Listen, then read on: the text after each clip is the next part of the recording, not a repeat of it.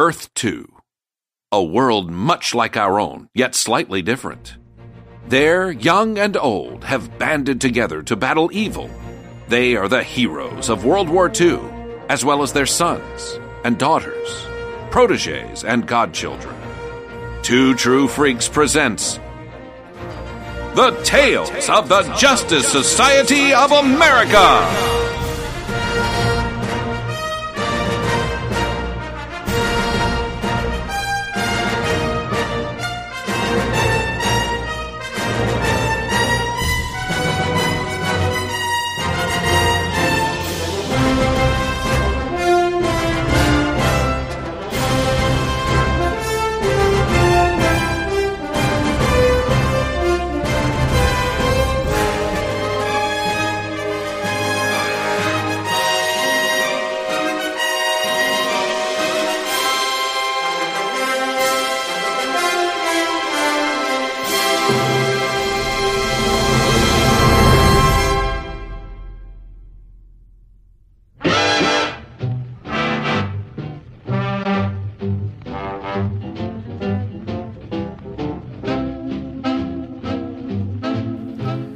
Hello, and welcome to another exciting episode of Tales of the Justice Society of America.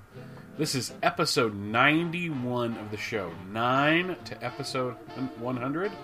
My name is Michael Bailey, and joining me as always is the man that knows Walt Disney World, excuse me, I will not take his wrath this early in the show, inside and out, Mr. Scott Gardner. How's it going? That's quite the build-up. I hope I can live up to that expectation, but thank you very much. Well, one of the two people talking right now does a show about that. With the this is very true. With the official announcer for Tales of the JSA, Scott Rifen. So yes, Mr. Voice for Tales of the JSA. Yes. I love when people are like, "Who is that guy doing it? He sounds so professional." It's because he is. Yes, so much more professional than I am. Yes.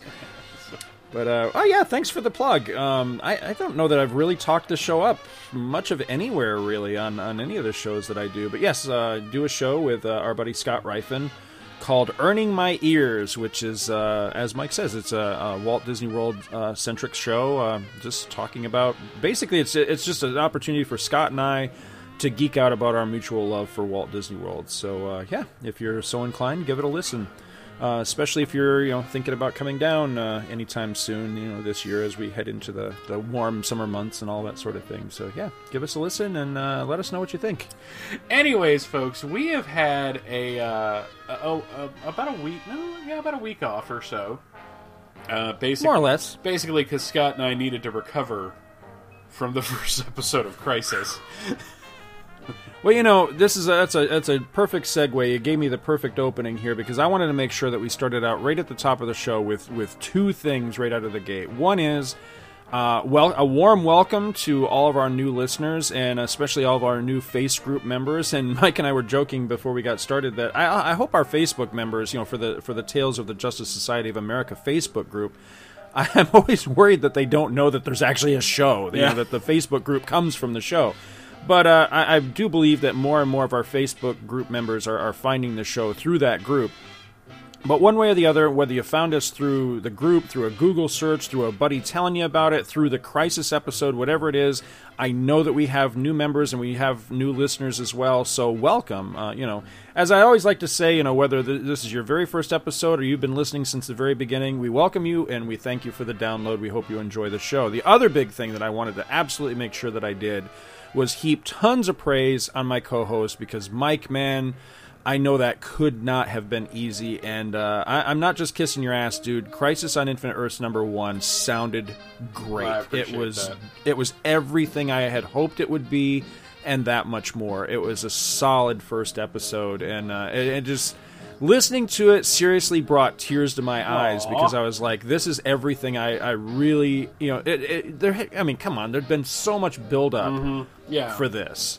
And so, there was always that possibility that you'd get it over with and go, it was kind of the episode 1 of podcast, but no, it wasn't. It was solid, and thank you so much. I mean, it really, really sounded great. Well, I was very pleased.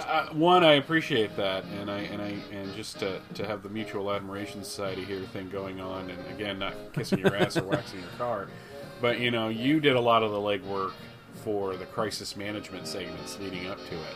I always felt kind of bad because I would read the issue, but you had the research and all that. So I think really, it's the crisis stuff has been such a collaborative effort between the two of us. So more so than anything else, I think you and I have ever done.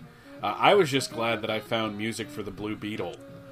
Because that one was tough because he doesn't really have a theme, It's not like he's ever had like a TV show or something. And the radio show, I don't think the audio quality of any of those is going to be any good. So I found that Hero. I remember you had sent me the Hero at Large score, and I'm like, Scott really likes this score, and I think it'd be like a kick right in the middle just to surprise the hell out of him by having that show up for about 10, 15 seconds and then just go away. So. I thought that was great. It was brilliant because, for one, yes, I mean, I realized as soon as I heard it, okay, this is for me, which was great. But also, the hero, the character that John Ritter plays in the movie is just a regular guy. Yeah. So I liked that, that kind of, because if I had to score it, and I was thinking about this, both before the episode actually came out and then after it came out, I'm like, how would I have scored it? And I was thinking specifically about the Blue Beetle segment. And I was like, Mike really outdid me. Here I am, the score guy, but you really outdid me because if I had to score it, I probably would have taken the easy road out and gone with something from, like, say, the 60s Spider-Man cartoon, which seems too obvious, because it's a Ditko character. Mm-hmm. He's kind of, sort of Charlton/DC's answer to Spider-Man. But I don't like taking the obvious road, and I always have fun putting in music that people have to work at and go, ooh, that sounds familiar. One person did recognize it. I was very impressed to see that. So that's cool. It's always kind of heartening to have somebody get you and what you're going for. No, that was I will have to say, I'm not complaining or anything. That portion was a little difficult to score. And my original concept was, well, every character is going to get their own music, and I found that was kind of impractical, simply because you're just not in the 30th century long enough to really do anything. It's just like she grabs Dawnstar and she's gone, and that's it. The Blue Beetle segment was a segment. The World War II segment was a little more fleshed out. Plus, it's easier to find World War II music because of this show. So it was really, if you guys want like the director's commentary on it, it was a lot of, excuse me, some of the music was from the Green Lantern live action film, because I found that had kind of the cosmic scope. The cosmic scope and the dramatic. The battle at the end was the opening theme to the Green Lantern First Light score. Because, again, it was kind of cosmic, it had a good energy to it, and another peek behind the curtain, anytime you hear the ending music to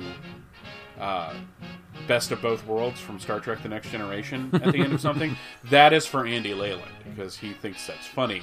So, and I was doing it was a running gag over it from Crisis to Crisis for a little while, that anytime we ended a score, I would end it with that, because it was during the Battle of Metropolis, so it was just like, dun dun dun dun, but here it felt like warranted, well, it wasn't so much a gag, but an appropriate place to put it, and that score was done by Ron Jones, who did other music in the episode, because under my little personal history segment, I pulled up a lot of music from the Superman Ruby Spears animated score. Yes, and I caught that. And he did that, and I was just like, wow, I'm kind of balancing myself out here, and not even really meaning to, so... Yeah, as I was listening to that, I was listening. I always pay more attention, when it's something I've been on, so I know, vaguely what we were already talking about. listening to it, I was actually paying more attention to the music because I'm just drawn to the score music naturally. So I'm listening to the music and going, I think I know what this is, but let me listen to it a little bit longer. And then it was actually several of the Superman family segments. And when it got to the segment, because when I was a kid, I had a VHS tape where I had recorded the very first episode of the 1988 Superman show, the Ruby Spears Superman. And I can't remember if it had the Superman family segment on the end of it or not. I mean, on the recording that I had. But I know it did have a segment where Ma Kent takes Clark to the grocery store. Yeah, that was one of the Kent family album segments. Right. And I listened to that so many times, or watched the episode so many times that I kind of memorized it. So when we were talking and it got to that segment, I was like, okay, yes, it is the Superman family album. And then I was like, okay, good on me. I recognize, I was right. I recognized it. Well, but it just took me a little bit of time to get to it. I feel kind of bad because I put the 50s Superman score under your part, which was a couple tracks off of that where basically it's young Clark growing up in Smallville. The Adventures of Superman? From the very first episode of Adventures of Superman. Oh, okay. And then I did the Superman animated Ruby Spears stuff for mine, and I'm like, well, that's more appropriate because that was the time period that I was learning Crisis. Right. And I'm like, but I made Scott look incredibly old by having the older sounding music under it. It's not quite what I had in mind. It wasn't like I set out, but I felt kind of bad, but I left it in because I thought it worked. So, but no, it did really work. It was very good. But no, I did think that's funny because I did think that it was just a different piece of Superman family album that I just didn't recognize. No, it's just if it's a Superman score, I more than likely have it. So that's just the way of the world right now. But no, wow, we did it. No one's ever done a director's commentary for their own show, but I guess we kind of did that. It's like you can't do a commentary for audio. You really can't because right, because it just doesn't work like that. So. But we thought we'd start off. We have gotten since last November, around the time that we did our last kind of email episode, we've gotten a bunch of email for Tales, and we've gotten some for Crisis. So as Scott is fond of saying, keep those cards and letters coming, even though it's all electronic and, right. and there's nothing card or letter shaped about it. So we're just going to kick things off, unless Scott had anything else. No, that was pretty much it. I am ready to dive into this. Well, the first one is from Dale Russell. This is from November 10th, 2014. And it opens up, "You guys suck." Which is always a nice nice way to kick off a segment. I just finished listening to Tails' entire run and his stopped. Wow. Okay. I want my money back. Well, we'll be sure to get that right to you. I broke out all my Young All-Star comics to read because your podcast put me in the right state of mind. I do have many of the All-Star. I do not have many of the All-Star Squadron because I rarely saw them on my spinner rack. I'm ready to hear the Crisis podcast, and they are not here. Crisis on Infinite Earths and DC RPG is what made me a DC kid. It's one of my favorite books ever. So when you're ready to podcast, I'll be listening. Dale. Thanks. Alrighty. Now, when I first got this, or when it first showed up in our email inbox, and I saw the title, "You guys suck," I had two reactions. My first reaction was, that was a long time coming, because I've often joked, that we have never gotten one that was so entitled, and not to my memory anyway. And I mean, we've seldom gotten really, in all the podcasts that I've ever taken place in, we've seldom gotten really like strong negative feedback. We've gotten some criticisms here and there, but never one that was just flat out, "You guys suck." And so when I saw it, it was kind of like, okay, well, that gets that out of the way. But then the other thing was, all right, and Dale, I'll be honest with you, buddy, I was totally prepared to kind of rip into you a bit. But after reading both this email and then seeing that you did write back, back into the show later on down the road, I realized that I think you were, now correct me if I'm wrong, but I think you were kind of going for a comedy bent here, like, oh, come on, kind of just being disappointed that you got into the show, and I got to the end, and there's nothing else. Yeah, exactly. You hooked me, and now you went away. So, but believe me, I totally understand the sentiment, because yeah, we did. We made a big deal about being back, and then we weren't back anymore. So yeah, there was a lot of back and forth for a while there. He mentions Young All-Stars in the Tales Facebook group. We have a professional amongst us, Louis Manna, who drew Young All-Stars towards the end of the run, has been posting sketches and stuff he's done over the years, and you see a signature sometimes, or you see like a credit, and you get used to it. So, I didn't quite place his name until somebody mentioned like a Who's Who entry he drew. And then I remember, no, he did that amazing Iron Monroe Who's Who entry with Malcolm Jones III for the Who's Who Update 88. And it's this great shot of Iron Monroe breaking out. It's like, okay, we are not hinting that he is the Superman replacement. We are flat out telling you in this image that he is the Superman replacement. So it's really cool to kind of see his artwork popping up and seeing the sketches and the early concepts and everything that he does.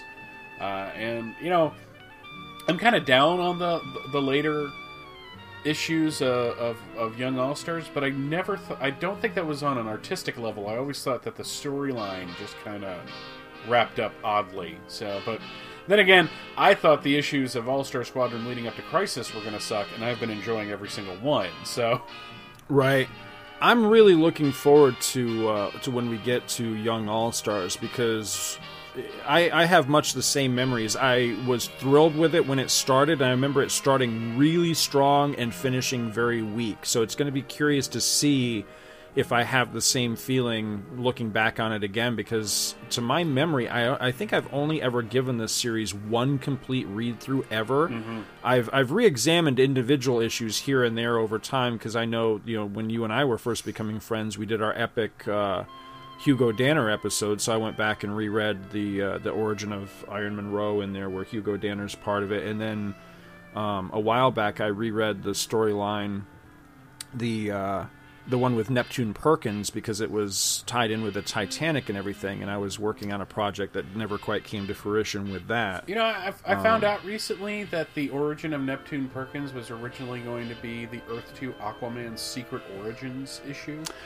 Yeah, I think I think it must have been you that was telling me about that, but I had heard that recently. Yeah, I was. It's in one of these All-Star companions, because they cover not only Young All-Stars, but they also cover Roy's issues of Secret Origins as well.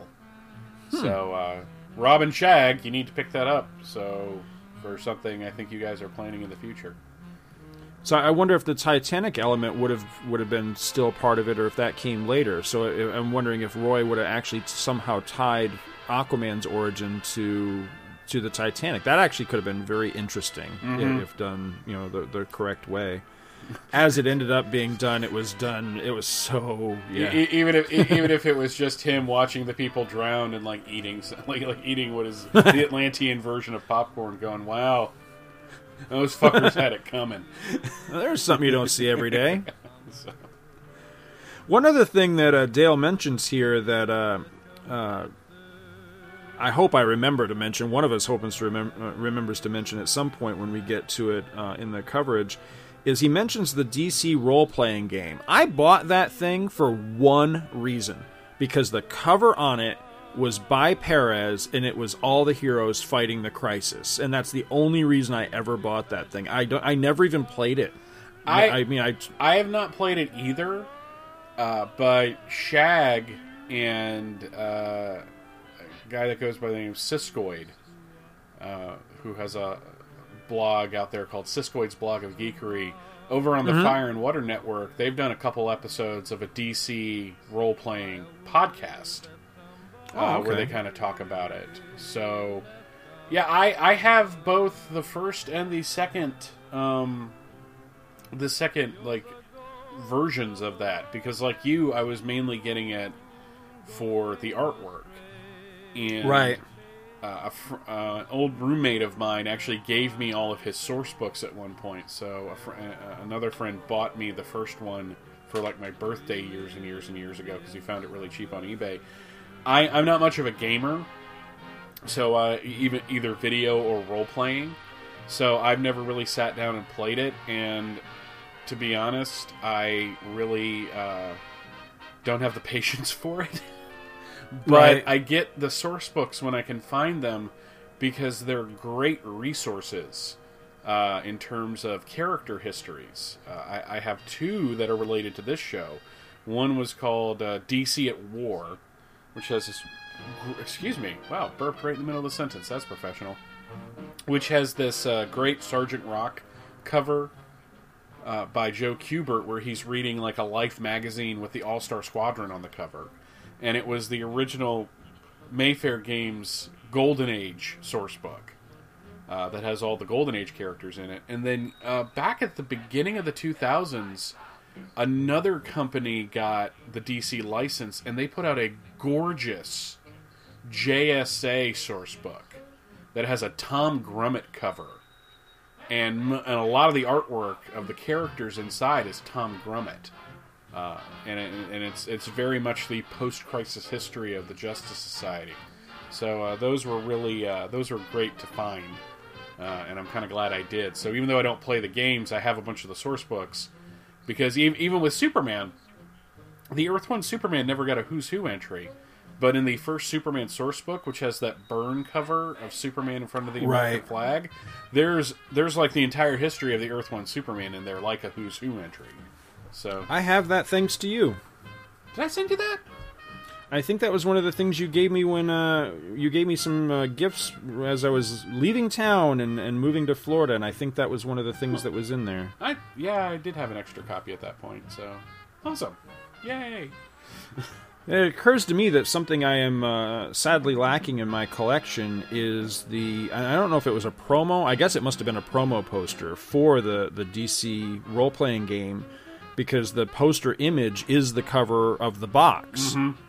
And, again, it's the heroes, as they're headed off to the crisis by Perez. I've got to get that one of these days. I saw it on eBay a couple of years ago, and it was super cheap, and like an idiot, I didn't make the purchase. Yeah, because those tend to go really expensive. Yeah, I would love to have that. If I'm not mistaken, I think that's the same image that's on one of the... I have a stack on my nightstand right now of DC-related fanzines. Yeah, that's the cover DC, to Crisis, Comics I mean. Interview. Comics Interview. I was trying to think if it was... is that the David Anthony Kraft one? Yes. Yeah. It's a cover. It's the yellow, has like a yellow border around it. Yeah, that was a great magazine. I've only discovered it in back issues, but he's actually been putting out huge anthologies. Yes, reprinting that series. And those interviews, there's an interview with George Perez right after the whole JLA Avengers thing fell apart in the mid-'80s, where Perez was just pissed off about the entire situation. So it's a neat little peek. They're time capsules, really. I bought that particular issue off the stands. That Comics Interview was one of the few fanzines I actually did try to keep up with on a regular basis, in the beginning of being a collector, and it wasn't until like Comic Scene and stuff like that came along that I was able to actually subscribe and get follow them regularly. The Comics Interview one, it was kind of catch as catch can, They have a great all burn magazine. issue. Yeah, where he sits there and talks about how he's a company man and he's a Marvel guy, and this was I think a year or two before he went over to DC. Right. I love Marvel until I get to draw Superman. And then I'm gone. So he has the little cartoon effect. Pew! And he's gone. All right, let's go ahead and jump to the next one here. The next one is not spam, fraggers. It says, Tales of the Justice Society of America lives And this one's from Jason Trenner. It says, "Hey guys, continuity matters to me. DC and Marvel confound me given they have the freaking internet to use as a resource to keep track of shit. Seriously, on the EU wonder why the hell they're bringing in Han, Luke, etc.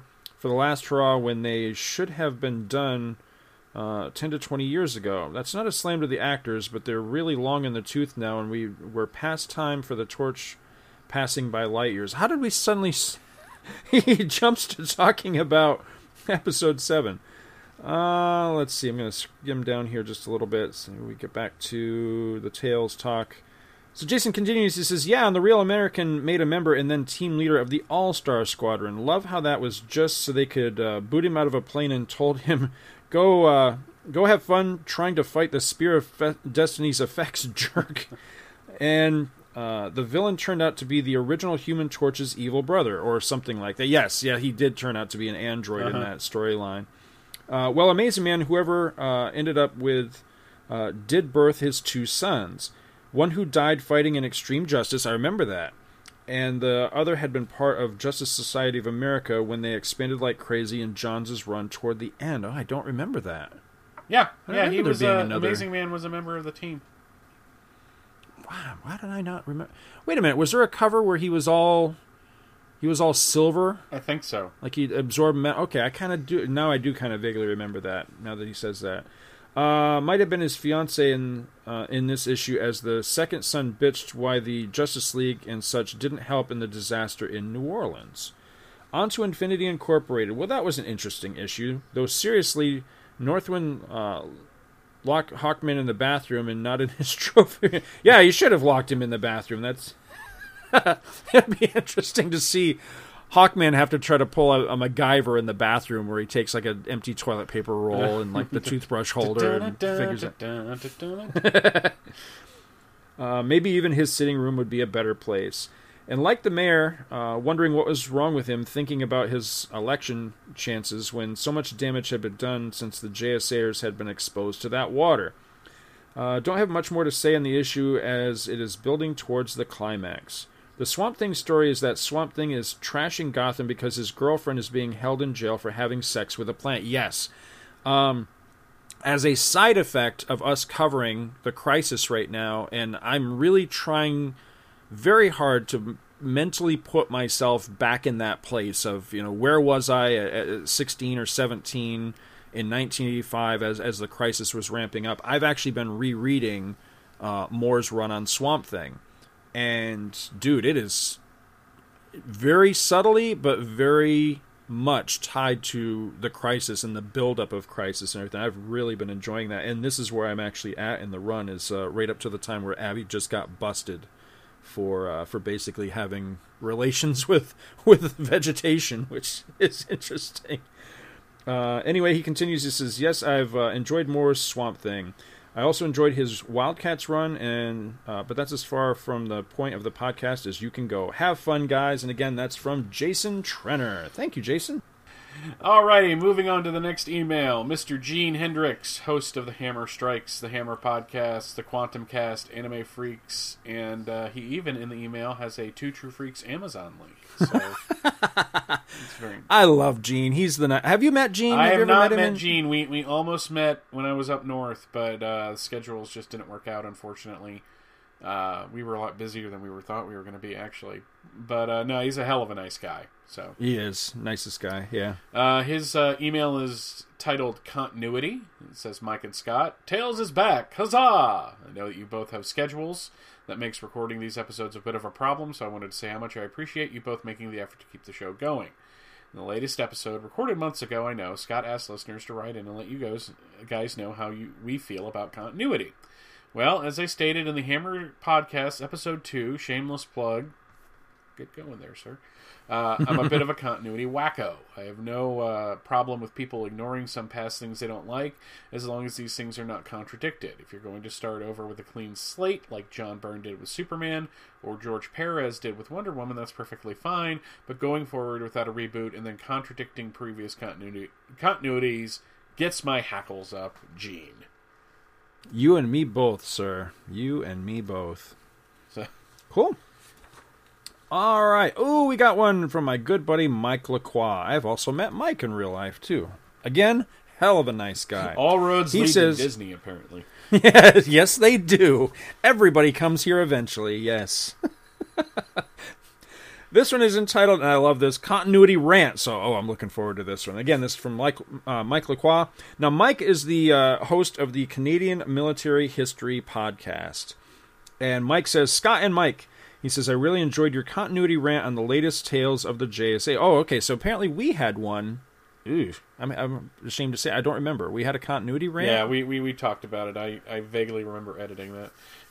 Because as I've said in the past, I say stuff on podcasts and then I completely forget I say it. So later on, someone asks me about something I said, and I'm just like, "Dar."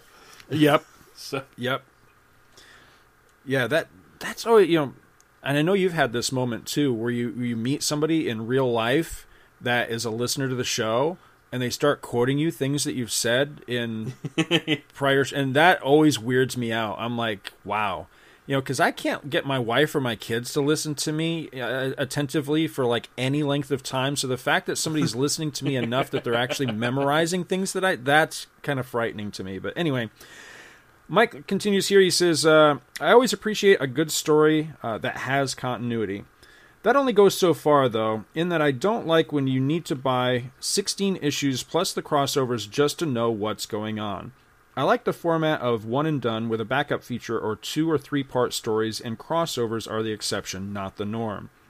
What I don't appreciate either is the 5-year later cop-out. They did that with the New 52 and the 1986 Superman titles. I wish they would have taken the Batman Year One, or would have taken Batman Year One and built on that character bit by bit, highlighting flaws and failures until the near-perfect Batman was born. Now, correct me if I'm wrong, I think that was Byrne's intention with Superman initially, was that he was going to introduce them and you would have kind of a nascent Superman kind of gaining his confidence and learning to fly, so to speak. And DC kind of nixed that idea because they said, no, we need a Superman that's established. But am I correct in that? Yeah, but the thing is that with at least with Superman,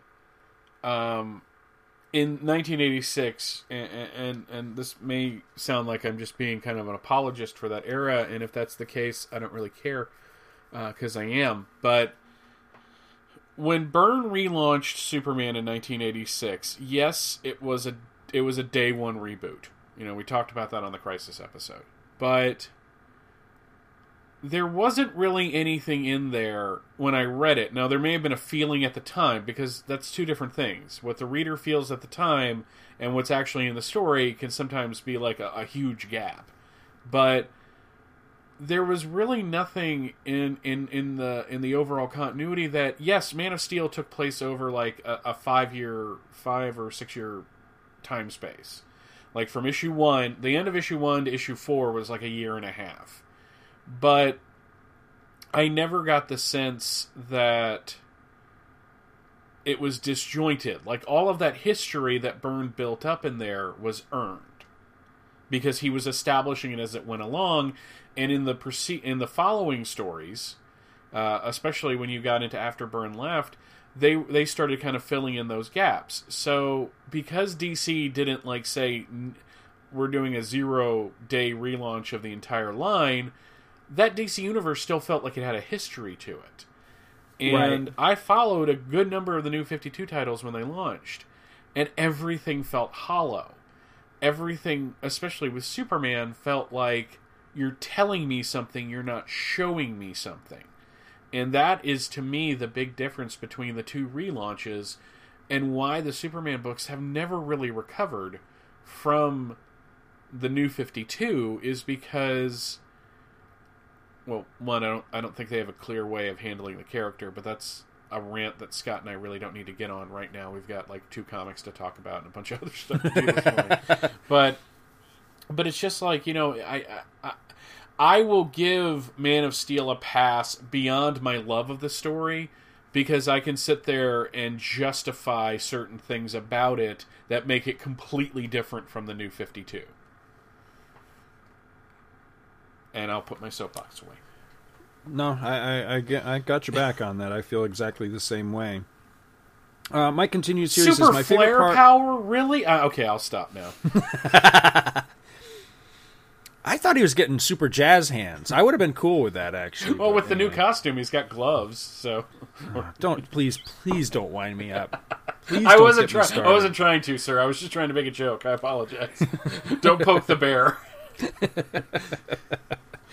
Mike continues series says, my favorite part was when the young Bruce Wayne gets his ass kicked by 3 B&E guys, that's breaking and entering for you following along at home, on the fire escape when he was testing out his new bat suit. I actually like that as well. I like that one as well, like a lot. Michael Bailey said it best. Want me to read that again? No, I've got it. I've got it sampled. Okay. You want to do a reboot? Then go ahead and start from day one. Hello, stupid! And build your DC universe from there. None of this, well, GL and Batman aren't affected, but everyone else has to start over. That was like my biggest problem with the New 52 is it's like, we're going to start the DC universe over from the beginning, except the two titles, because they're selling really good. Right. Oh, good Lord. Thanks again for another enjoyable episode, and I hope you are looking for crisis guests. I'd like to audition. We've got something in mind. It's going to be a while. Yes, we do. But we've got something in mind, guys, so... Most definitely. Yeah, so...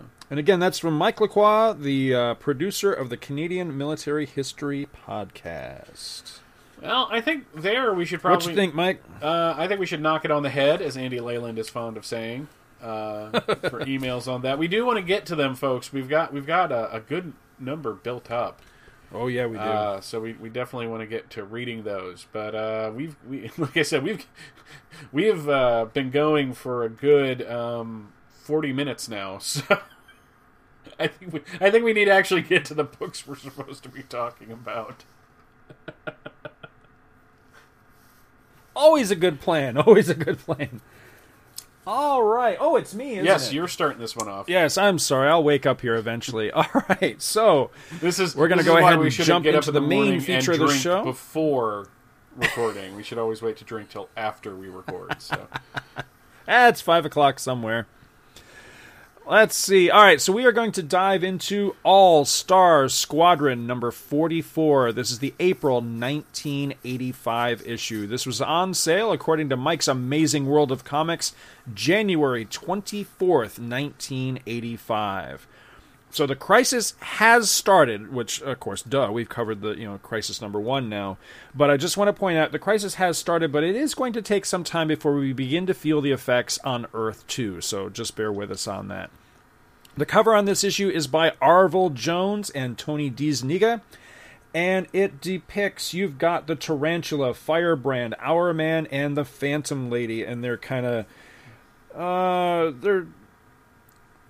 would you describe those? They're kind of like being menaced, I guess you'd say, by these new villains called Night and Fog. And I love, just to the left of the All-Star Squadron logo, it says, "What a way to louse up Hourman and Firebrand's first date." Original cover price on this was 75 cents. The title of the issue is Night and Fog. Roy Thomas is credited as plot/editor. Paul Kupperberg is the scripter for this one. Arvil Jones and Pablo Marcus, not Tony DeZuniga, are the interior artists. Gene D'Angelo is the colorist, and Cody is the letterer.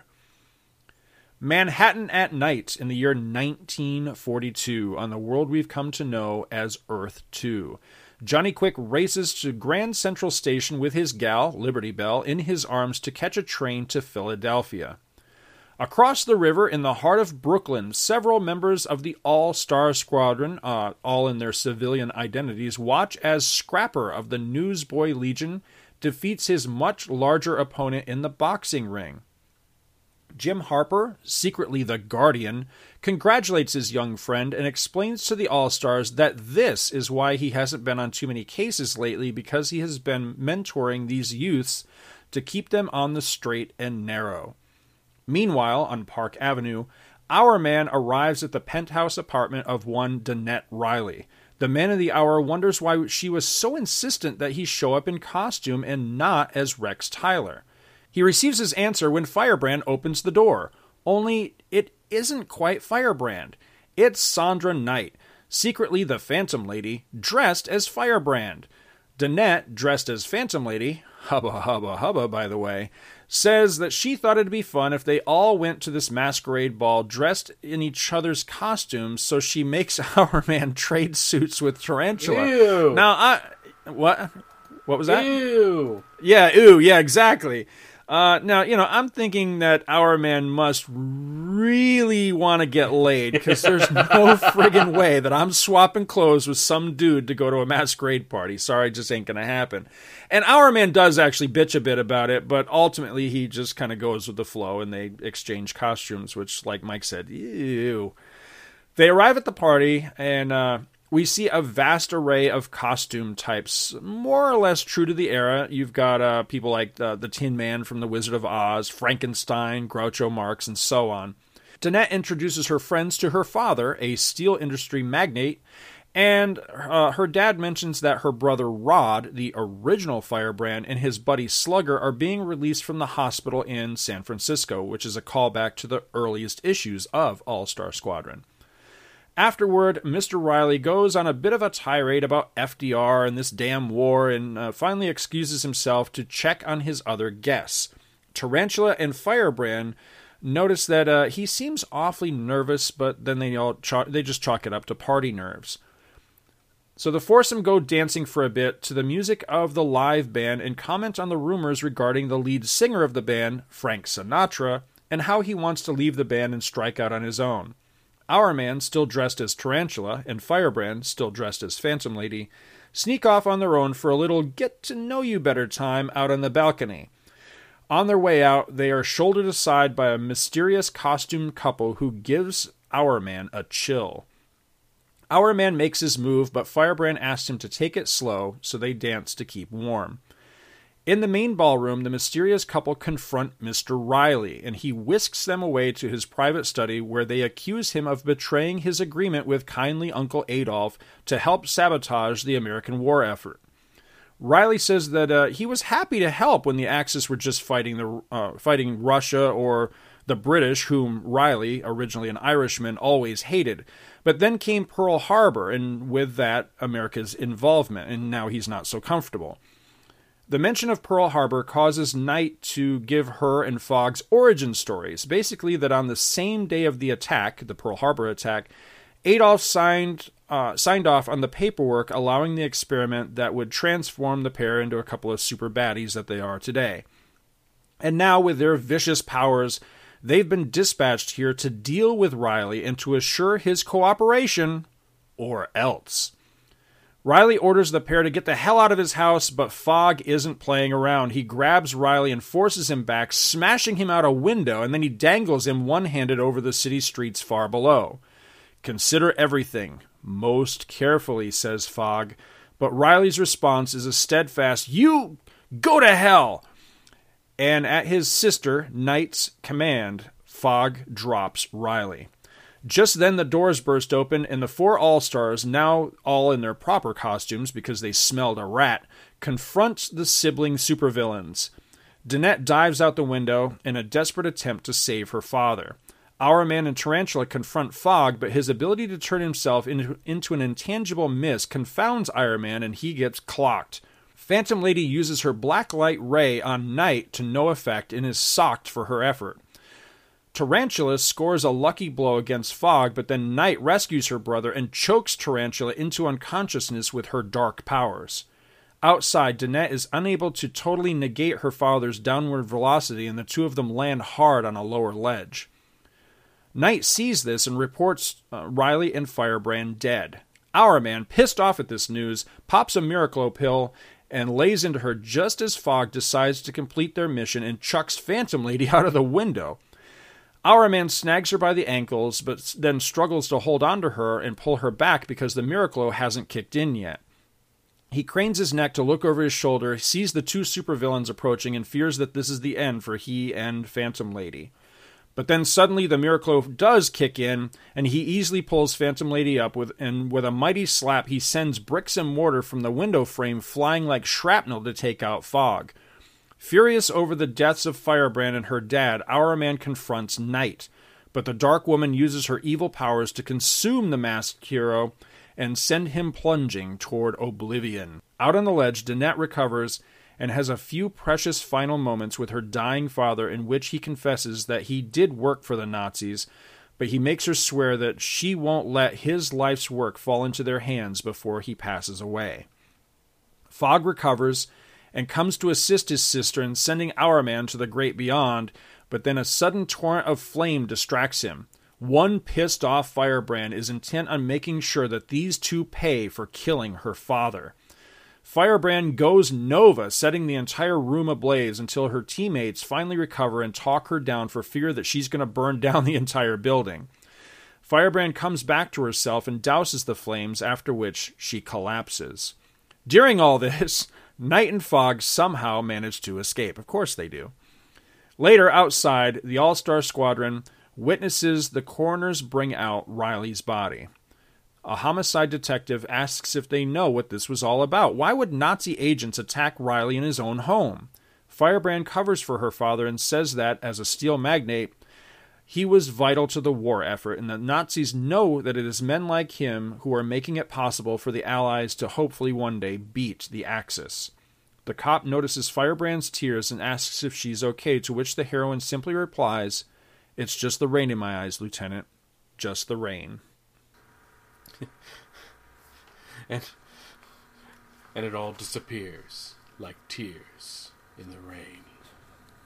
Firestorm starts giving the ending speech to Rutger Hauer's ending speech to Blade Runner.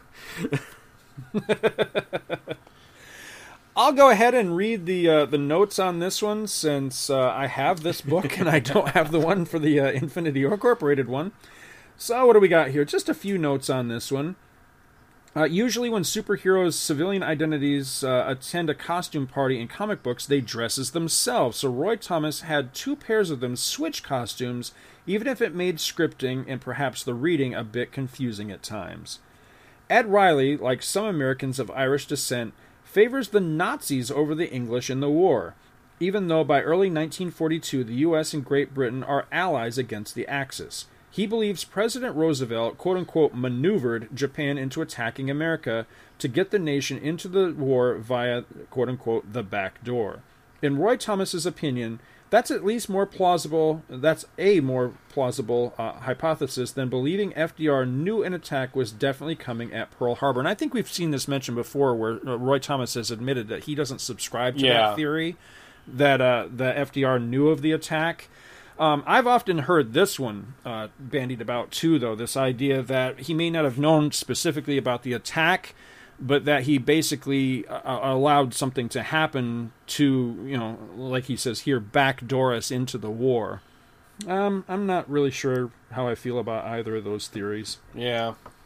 Knight and Fogg, and it gives their German pronunciations here, which I'm not even going to attempt. Nacht and Nebel. Okay. Are personifications of the Knight and Fogg decrees, a secret directive issued by Hitler on December 7th, 1941, under which political activists were to be, quote-unquote, disappeared throughout German-occupied territories. Figuratively speaking, potential enemies of the Third Reich would vanish into Night and Fog. Phantom Lady finds that you cannot blind Night with her own darkness. I actually kind of liked that. I thought that was cool. A later letters page notes a place or two where dialogue got confused between Tarantula and Our Man, who were wearing each other's costumes, which that's bound to happen when you do something like this. Roy Thomas's friend Jim Harmon, author of several books on old-time radio, points out that the 5-day deodorant pads mentioned by Tarantula in one panel didn't exist until some years after 1942. Whoops! And I think that's pretty much it as far as the notes. There's a couple other things here, but I'm going to mention them in my own notes, so we'll get back to that. What do you got on this one, Mike? What did you think? I really enjoyed the issue.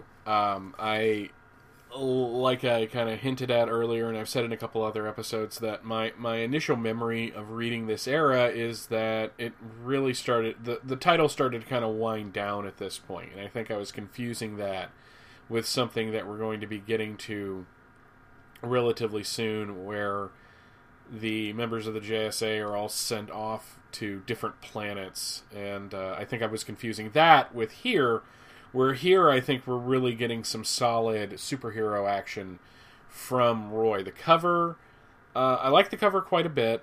Our Man looks a little off, but everyone looks good. I like Night and Fog.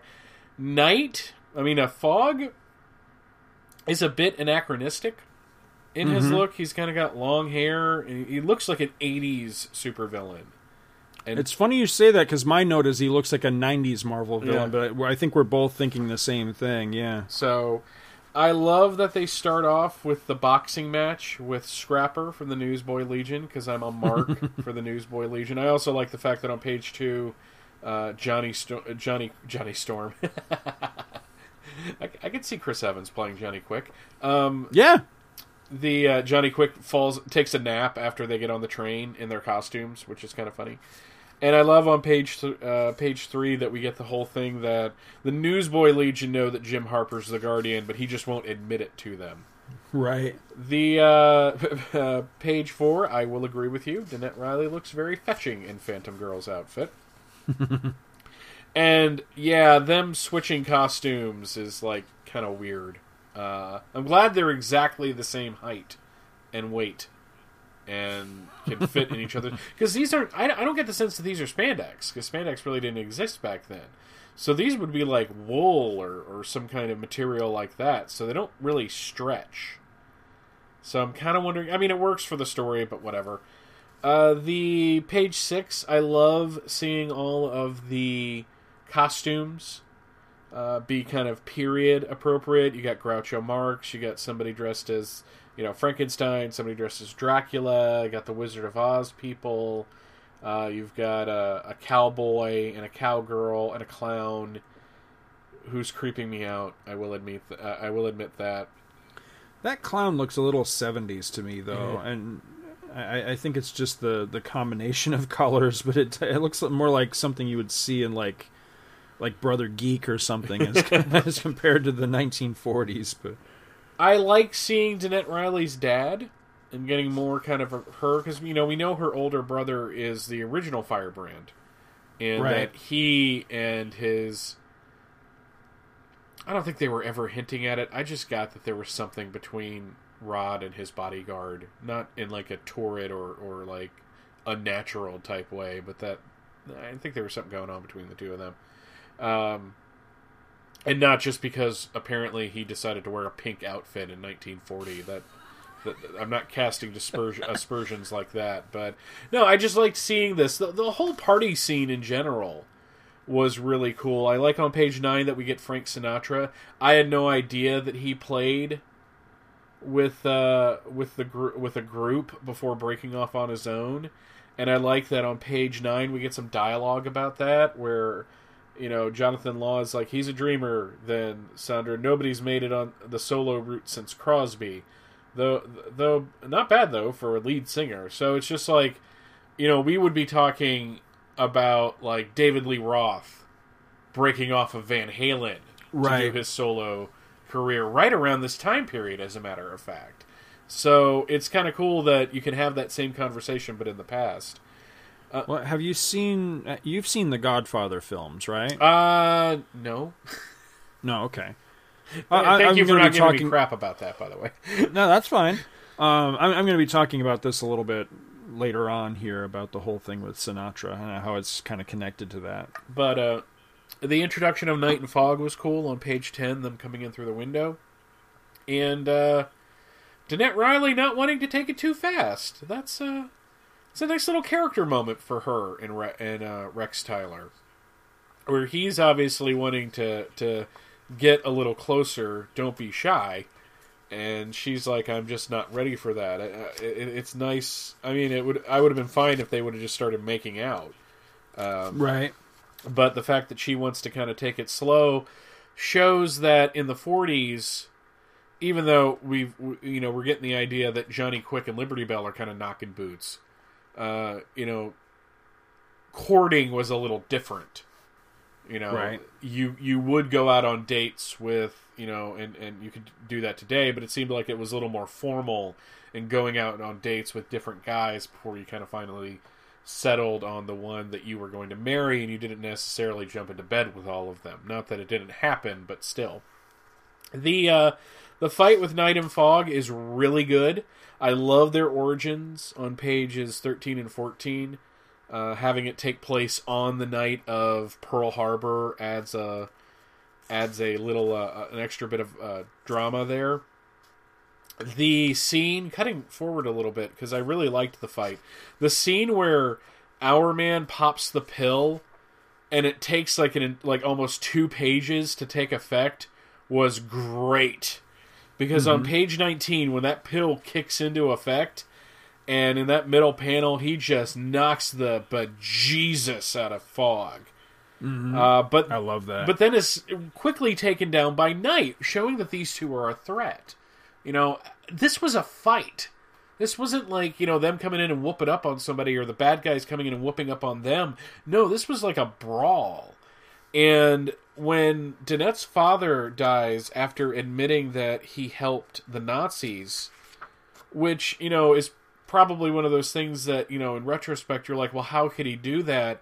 I think Thomas on page 21 gives us enough of, he was doing it before the war, when he thought that, you know, because they were fighting the British, that, you know, they were where he wanted to put it. But as soon as the United States got into the conflict, he's like, no, I'm an American first, so I'm going to pull all my support. But still, it would have damaged his reputation. You couldn't have repaired that if it would have gotten out in the news that this steel magnate was helping the Nazis. So when she comes in on page 22, it's like Firebrand Unleashed. I mean, she has not taken anything, and they basically have to keep her from burning the building down. And I thought that was such a dramatic way to end the issue. It's a physical representation of her raging at the death of her father. And that last page just got me. This was a great issue. I have to admit, when I read the first few pages, I'm like, is this going anywhere? But once they got to the party, I'm like, oh, okay. And then once the fight started, I was really on board with everything. A couple different notes on I just wanted to mention some of the ads. There's a great ad for the V comic book, which I never read, but I see in the 50-cent bin all the time, so at one point I'm going to pull the trigger on that. There is a Crisis ad in here. That's the cover to the first issue. There is also a Meanwhile column that we're really going to have to read on the Crisis Presents show, because it's on the back cover, because it really kind of gives like how the rest of the DC universe, or if you were reading other DC titles besides Crisis, how you might find Crisis. My favorite ad, though, and there's a different one in Infinity Incorporated, is across from page 8. Do you know me? Probably not. Few people do, since I only recently made my dramatic debut in this and different identity.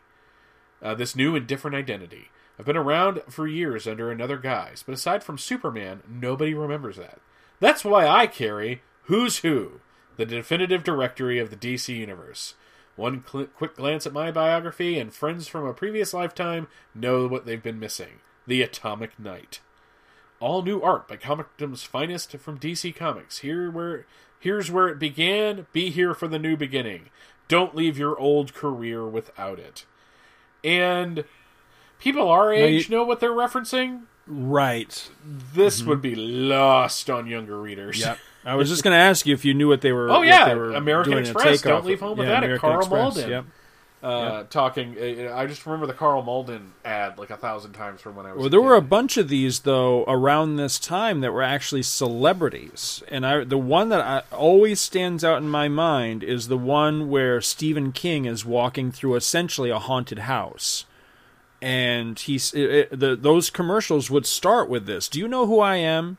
And basically they would kind of give a little bit about themselves. And then when it got to the very end of the commercial, it would show you a blank American Express card. And then that person's name would type onto it. So it would say, it would be a blank card and it would say Stephen King.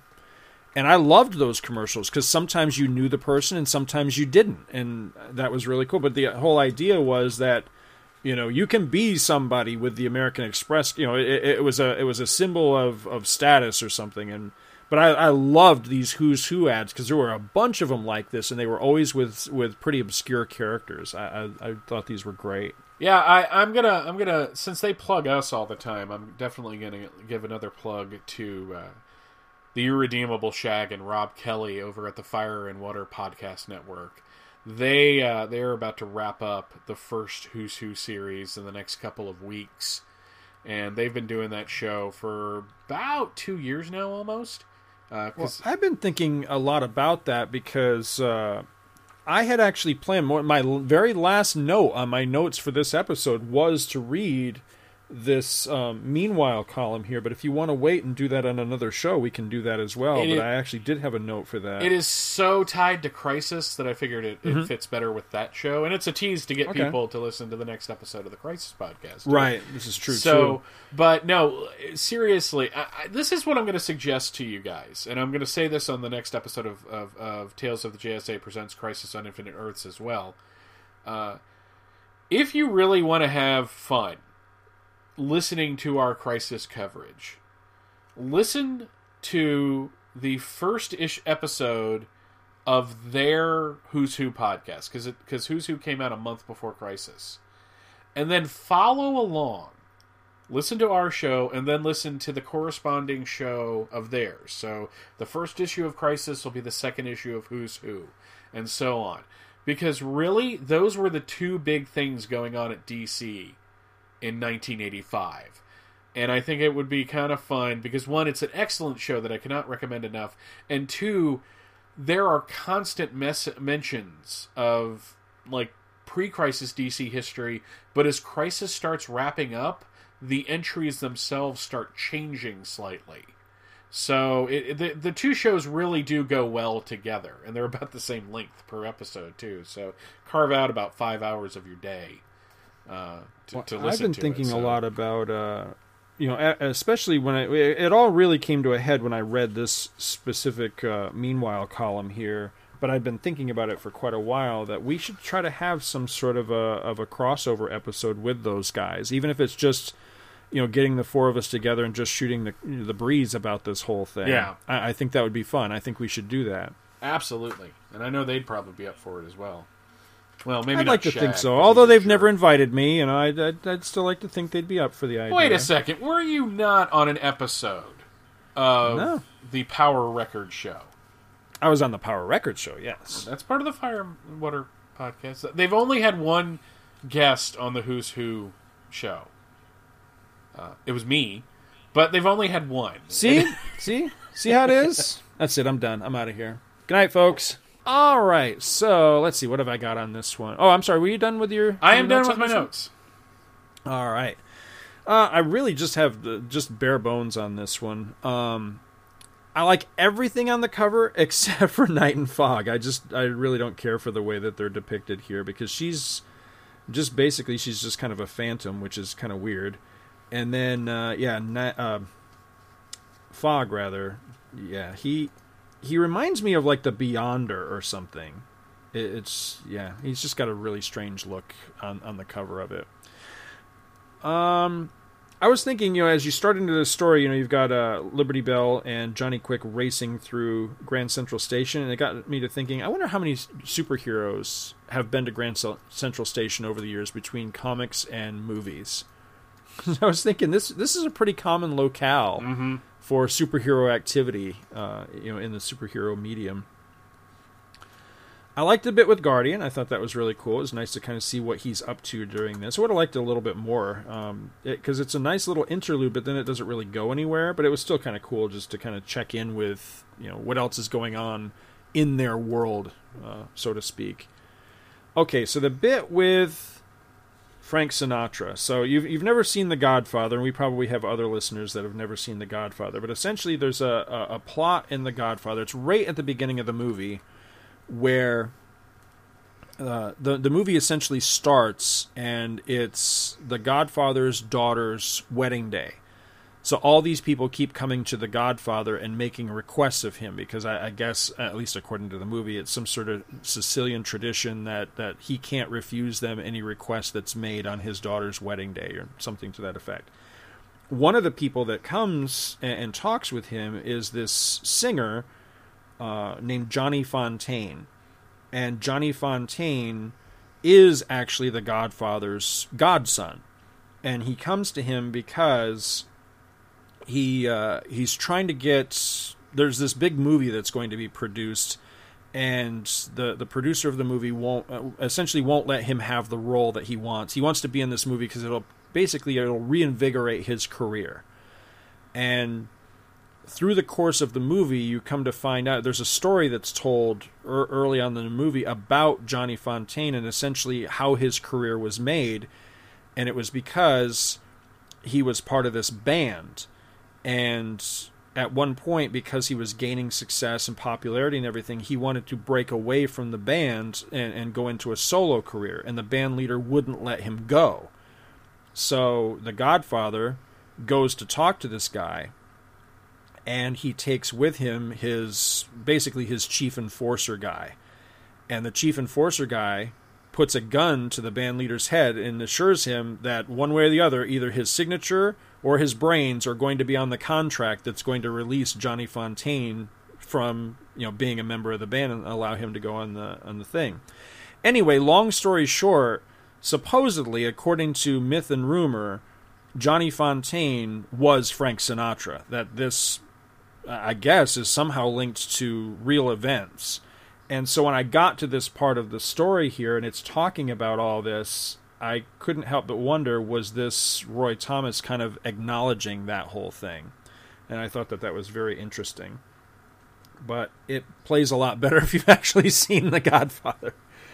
Let's see what else here. Page 10, panel 5. Yes, the one with Tarantula kind of hugging and snuggling up to Firebrand out on the balcony. Just a little creepy, I think, there, because she almost looks like she's struggling to kind of get away from him a little bit, or what. You mash her. But then again, why would she wear this outfit on their first date? I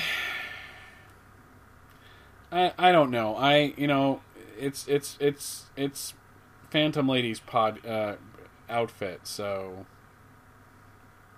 right. I mean, she should basically be able to wear whatever she wants without having somebody maul her. Well, no, I'm not saying it as an excuse, but at the same rate, it's is this appropriate dress for a first date? It just seems a little, But on that subject, though, you turn the page, and page 11, that very first panel.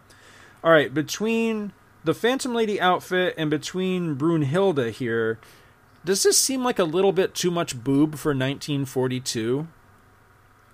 It just seems... Yeah, I could see that. You know what I mean? I thought women were a bit more modern. But then again, this is supposed to be, a high society masquerade ball kind of thing. And, who knows what they were all into. So, I don't know. I just thought it was a little bit weird.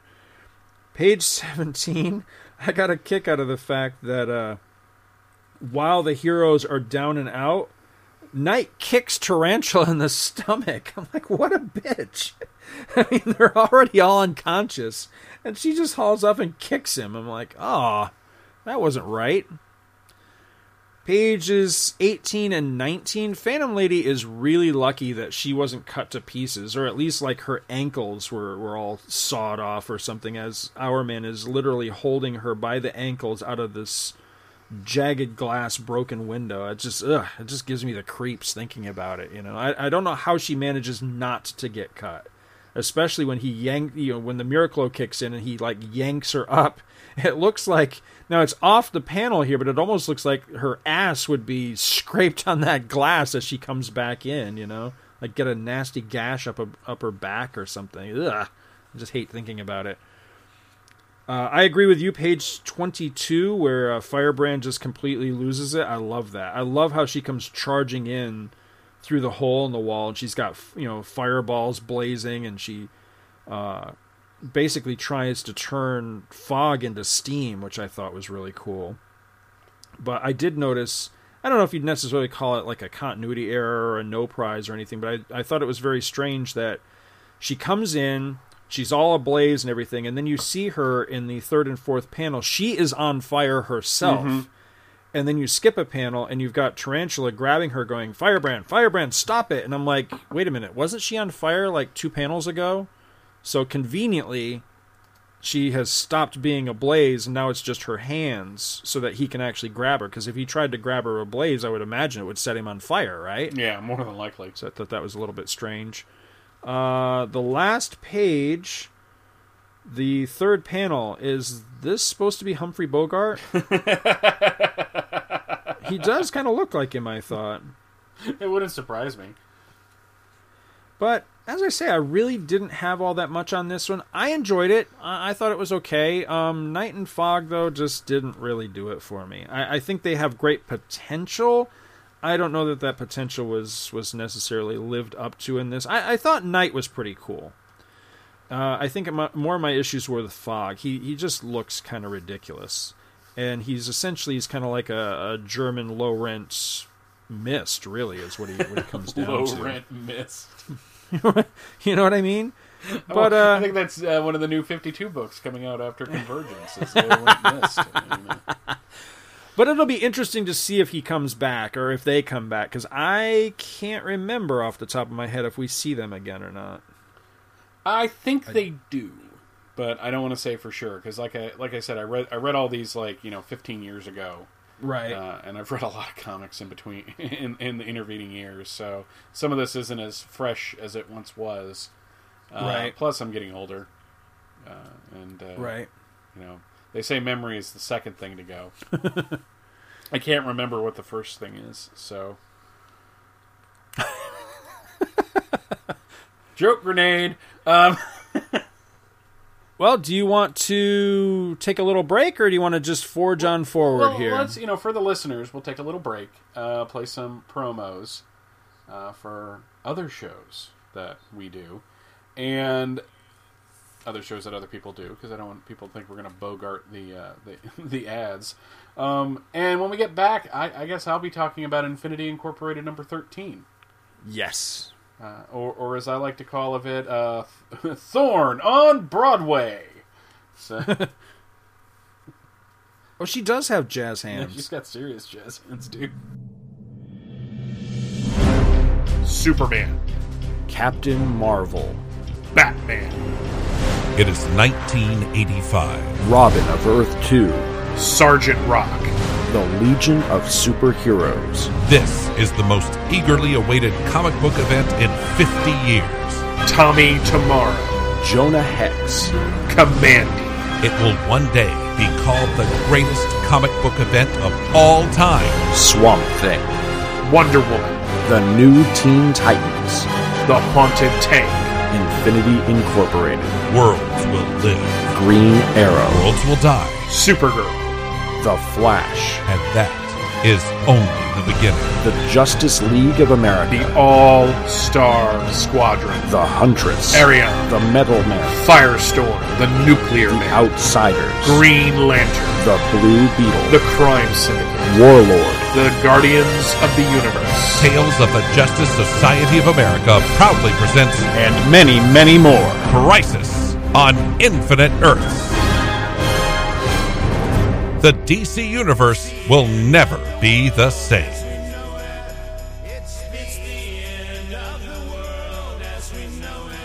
Coming January, only at twotruefreaks.com.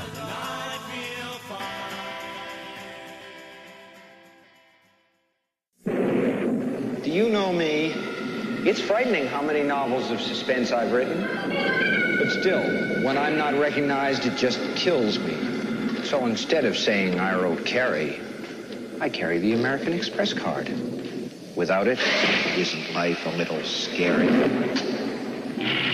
To apply for the card, look for an application and take one. The American Express card. Don't leave home without it. Kalabak, Tassad, it is I, Darkseid. I command you to listen to the Who's Who podcast. Uncover discover the powers and weaknesses of the Super Friends so that I may destroy them. Aquaman and Superman, Animal Man and Plastic Man, Firestorm and Nuclear Man, Batman and Hawkman, 2D Man and Hour Man. Who are all these people, man? They're all part of the DC Who's Who. Ultra Boy and Booster Gold, Lightning Lass and Hippolyta, Phantom Stranger, Etrick and Arisia and Woozy Winks. Hey. What? What about that one guy? What guy? Mr. Pretzel, Mr. Lipstick, Mr. Mitzelfuzzle? Mr. Mitzi's Pitlick? Yeah, him. He's also part of the DC Who's Who. Who's Who, the definitive podcast of the DC Universe. Available monthly at Aquaman Shrine, Firestorm Fan, and on iTunes and Stitcher as part of the Fire and Water podcast. Alrighty, folks, we are back with Infinity Incorporated, number 13. A Thorn Grows in Paradise. This was released on January 17th, 1985, so it is well over 30 years old now. Roy Thomas is the writer-editor, Don Newton is penciler, Joe Rubinstein guest inker courtesy of Marvel Comics, Dan Thomas co-plotter, John Clark letterer, which actually looks like Leberer. It does, doesn't bad it? Choice Yes. there, John. A. Roy and A. Talon colorists. A more poisonous little barbecue I've never attended. Groucho Marx from In Monkey Business. And flashback sequences in this issue based on material by Robert Kanigher and Joe Kubert. Nuklon is busy piloting the Star Rocket Racer towards a secluded vacation spot, while Lyta and Hector Hall are getting busy in the back seat. Jade is also with them and decides to bail on the flying car before they land, and the lovebirds in the back seat decide to do the same, leaving Albert to land the car by himself. I'd make a joke there about him landing something by himself, but I just decided not to. He unpacks the vehicle and joins his friends at the beach and finds out that they have already gotten into their swimming duds and are wasting no time into getting some water time in. Lyta and Hector go off to find a more private place to have sex, leaving Albert with Jenny, who whips up some snorkeling gear with her power pulse thing, whatever her ability is. Albert is shocked to see that Jenny Lynn is swimming off in the buff and acts like a real nerd. I mean, seriously, I had very little skills at his age, and I think I would have kept it together better than he did. And seeing, I mean, he's living out like every Star Trek fan's fantasy here, getting to see a naked green woman. Albert goes off to find Hector and Lyta, leaving Jenny alone to explore the island. We get a true sitcom moment when Albert interrupts Hector and Lyta's private time and discovers that they too are skinny dipping. Night falls, and the four friends make camp and get a fire going. Jenny shows up with a woman named Rose, a researcher that is studying the fauna of the supposedly deserted tropical island. After introductions are made, the group settles in for some campfire stories that includes what nightmares wake them up at night. Jenny has been dreaming about Solomon Grundy for years, while Albert's nightmares have him turning into a monster and becoming a menace. Lyta's nightmares are more mythological in nature, given her background. That makes perfect sense. While Hector's involved ancient Egypt, which is no big surprise as well, considering who his parents are. Rose's nightmares involve a sister she never had getting hold of this mysterious thorn and becoming a menace to the inhabitants of a small island. This is why Rose has come back to the island, to exorcise her demons forever. Everyone bunks down for the night, and later, Jenny is taken captive by a large piece of plant life. Nuklon calls Liam Neeson, who calls the person responsible, and tells him that he doesn't have any money, but he does have a certain set of skills.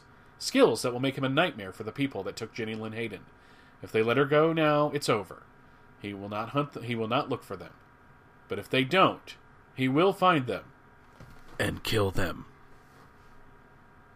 Actually, it's not the movie Taken, and Albert wakes up and sees Jenny is gone, puts on his Nuklon outfit, and races. Would have been a much better issue, though, had that happened. Did you ever see somebody did a take on that trailer to the first Taken film where they, while he was having his thing, and he said, I have a certain set of skills that I've developed over a lifetime, and they put in images from episode 1 and him fighting as a Jedi? No, I didn't see that. My favorite take on that one so far is the one where it shows it's just a picture of him on the phone and it says, "Stop singing Let It Go, or I will find you and kill you." That's my personal favorite one. I didn't think you were allowed to say that out loud in public, given who you work for. Actually, Albert wakes up, sees that Jenny is gone, puts on his new clown outfit, and races off to find her. He discovers that Jenny is the captive of the Thorn, the woman from Rose's nightmare, who only wants to find her sister. She binds Nuklon to a tree, and soon Hector and Lyta have stopped f***ing long enough to come to their friend's aid. Thorn proves momentarily too much for them, but Nuklon gets free and manages to hurt Thorn by hurting one of the plants she's controlling. Soon the rest of the Infinidors are up and on the attack, and they manage to drive Thorn back, and she gets away from them on a secluded island that they could probably search, but hey, why bother? Soon everyone is back on the Star Rocket Racer, and Nuklon feels bad that the rest of the group did all of the work. There is some banter back and forth before they ask if Rose is okay in the back seat. She's a little shaken about the whole Thorn thing, but feels she should be fine when she gets back among other human beings. Yes, she should be fine. And there's a little bit of text here. Admit it, you knew Rose and Thorn were the same person all along, didn't you? To tell the truth, so did we. But don't tell the Infinidors, okay? Because they've got a shock coming. Next, Chroma. And how stupid are the Infinidors? Yeah, it's just like, this makes them look really dumb on like several levels. So this is not what I would call the strongest issue of Infinity Incorporated. Going to All-Star Companion Volume 4, which I just happen to have handy. As to why this issue covers his only work on Infinity, Dave Ross confirms that he was briefly scheduled to succeed Don Newton as a penciler. As I recall, the book had a higher page count than normal, and with so many characters to coordinate, I felt I wouldn't be able to keep up with the monthly schedule. After some consideration and a discussion with Dick Giordano, I declined the assignment. He didn't do too badly, though. I believe your new replacement was a young newcomer named Todd McFarlane. This issue also includes a pinup of Infinity Incorporated by Todd McFarlane and Tony DeZuniga to introduce the penciler who would take the reins with issue 14. Rose's dream narrative in this story is a distorted version of the Thorn's debut in Flash Comics number 89, November 1947, by Robert Kanigher and Joe Kubert. Infinity now has possession of the Star Rocket Racer. This story was reprinted in the Best of DC Digest issue in 1985. Oh, yes, I forgot all about that. Yes, it was. Okay, that's fine. Are you sure, Mike? Because it doesn't sound like it's fine with you at all. It really doesn't, brother. It is also the first issue in which no member of the JSA, not even the Star-Spangled Kid, Power Girl, or the Huntress appear. And that is pretty much it. What do you got on this? I'm sure not you a hell of have a lot. reams of paper filled with notes on this. Not so much. I don't care for the cover, much as that pains me to say, because the cover is by Don Newton and Tony DeZuniga, and other than the Silver Scarab, I really don't care for anything on the cover. And yeah, she's totally got jazz hands. You know what she's going singing, on, right? Let it go. No! Okay, so on the interior, of course, you have a different inker here, and as I said before, Roy Thomas, class act, man. He actually thanked Marvel. Well, he didn't so much thank Marvel Comics, is that he acknowledges that Joe Rubinstein is here courtesy of Marvel Comics. Because the deal is that at this time, Rubinstein was actually in an exclusive contract with Marvel Comics, meaning that he could only work for them during this time. But he was very good friends with Newton, Don Newton, in real life. Now, you have to remember, Don Newton had just passed away. This is his last published work, and the only full issue of Infinity that he got to do. Now, this is very strange to me that this is published so weirdly out of order, which makes me think that maybe this was supposed to happen earlier or something, and they just jumbled up the stories or something. But anyway, this is the only full issue that Newton got to do, and Rubenstein, who again was good friends with him and was, by Newton's own admission, Rubenstein was his favorite inker of his works. So they got permission from Marvel to make this one exception to have Rubenstein come in and actually ink the issue. I think that's cool. I think that's really nice that they did that. That said, I think it's a little hit and miss in the art, and again, it really pains me to say that. But at this time, Newton wasn't doing so good. His health was on the decline and everything. So I think you have to kind of make some allowances there. Unfortunately, this issue was much the way that I remembered it as a kid. I didn't like this one as a kid, and unfortunately that opinion has not changed much. Just nothing much happens. And I've never liked Rosenthorn. I just think that she's one of the sillier villains. She's kind of one of the more kind of useless villains, in my opinion.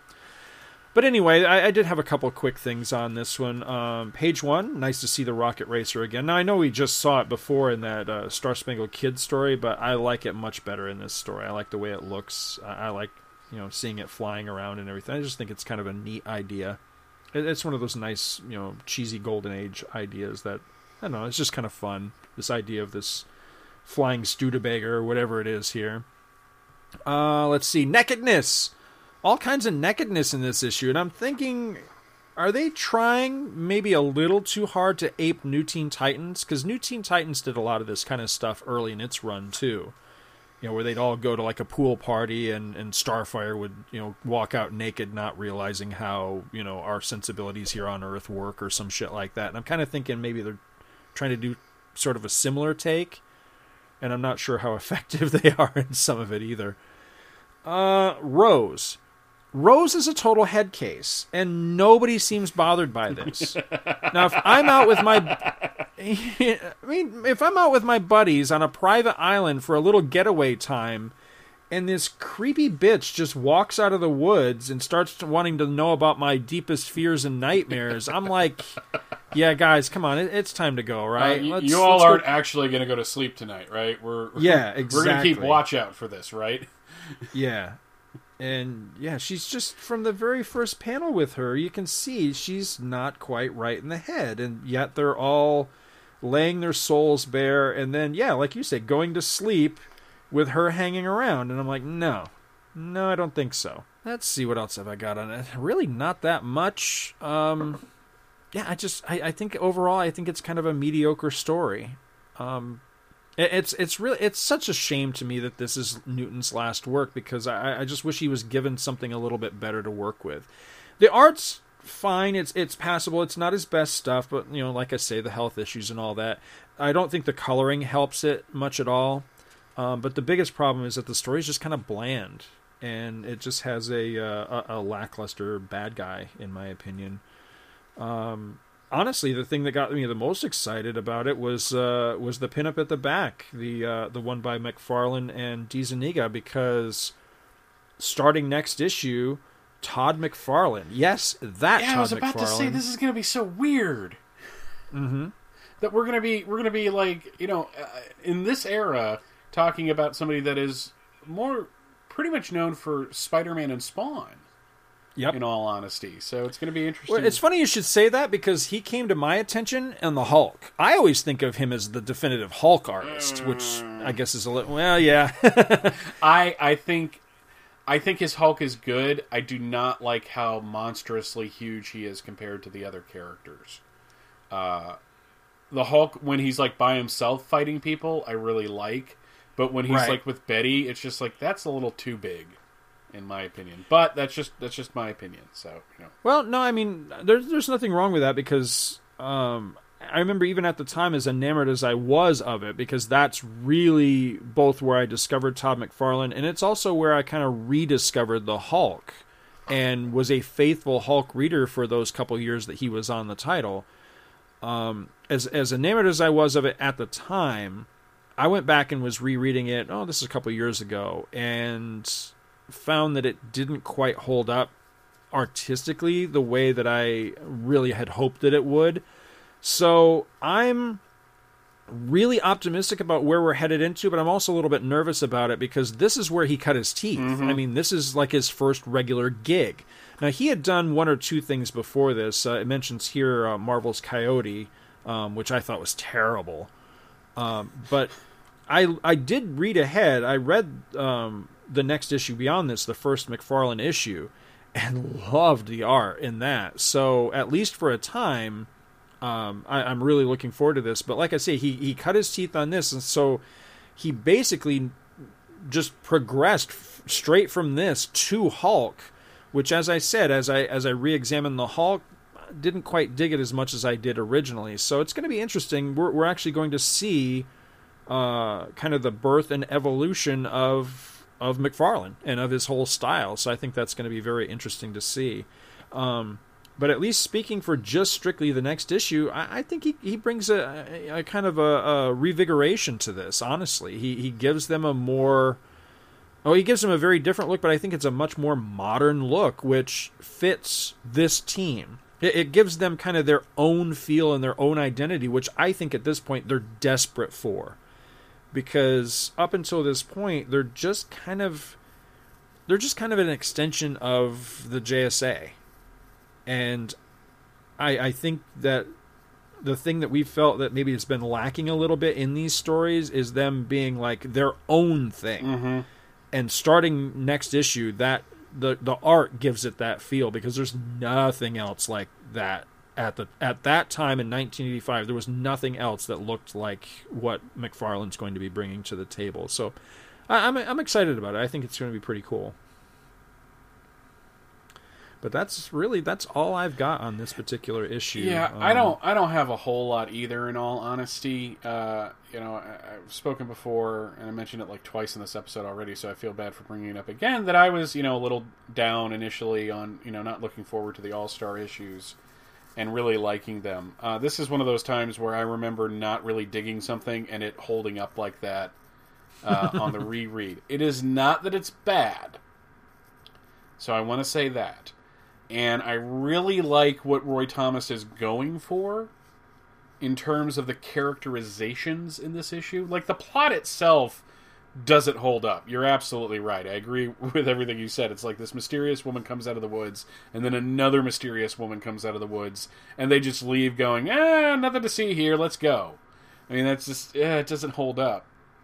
What I liked about it was the interaction between the four Infinity Incorporated members, where you have Lyta and Hector, who can't keep their freaking hands off of each other.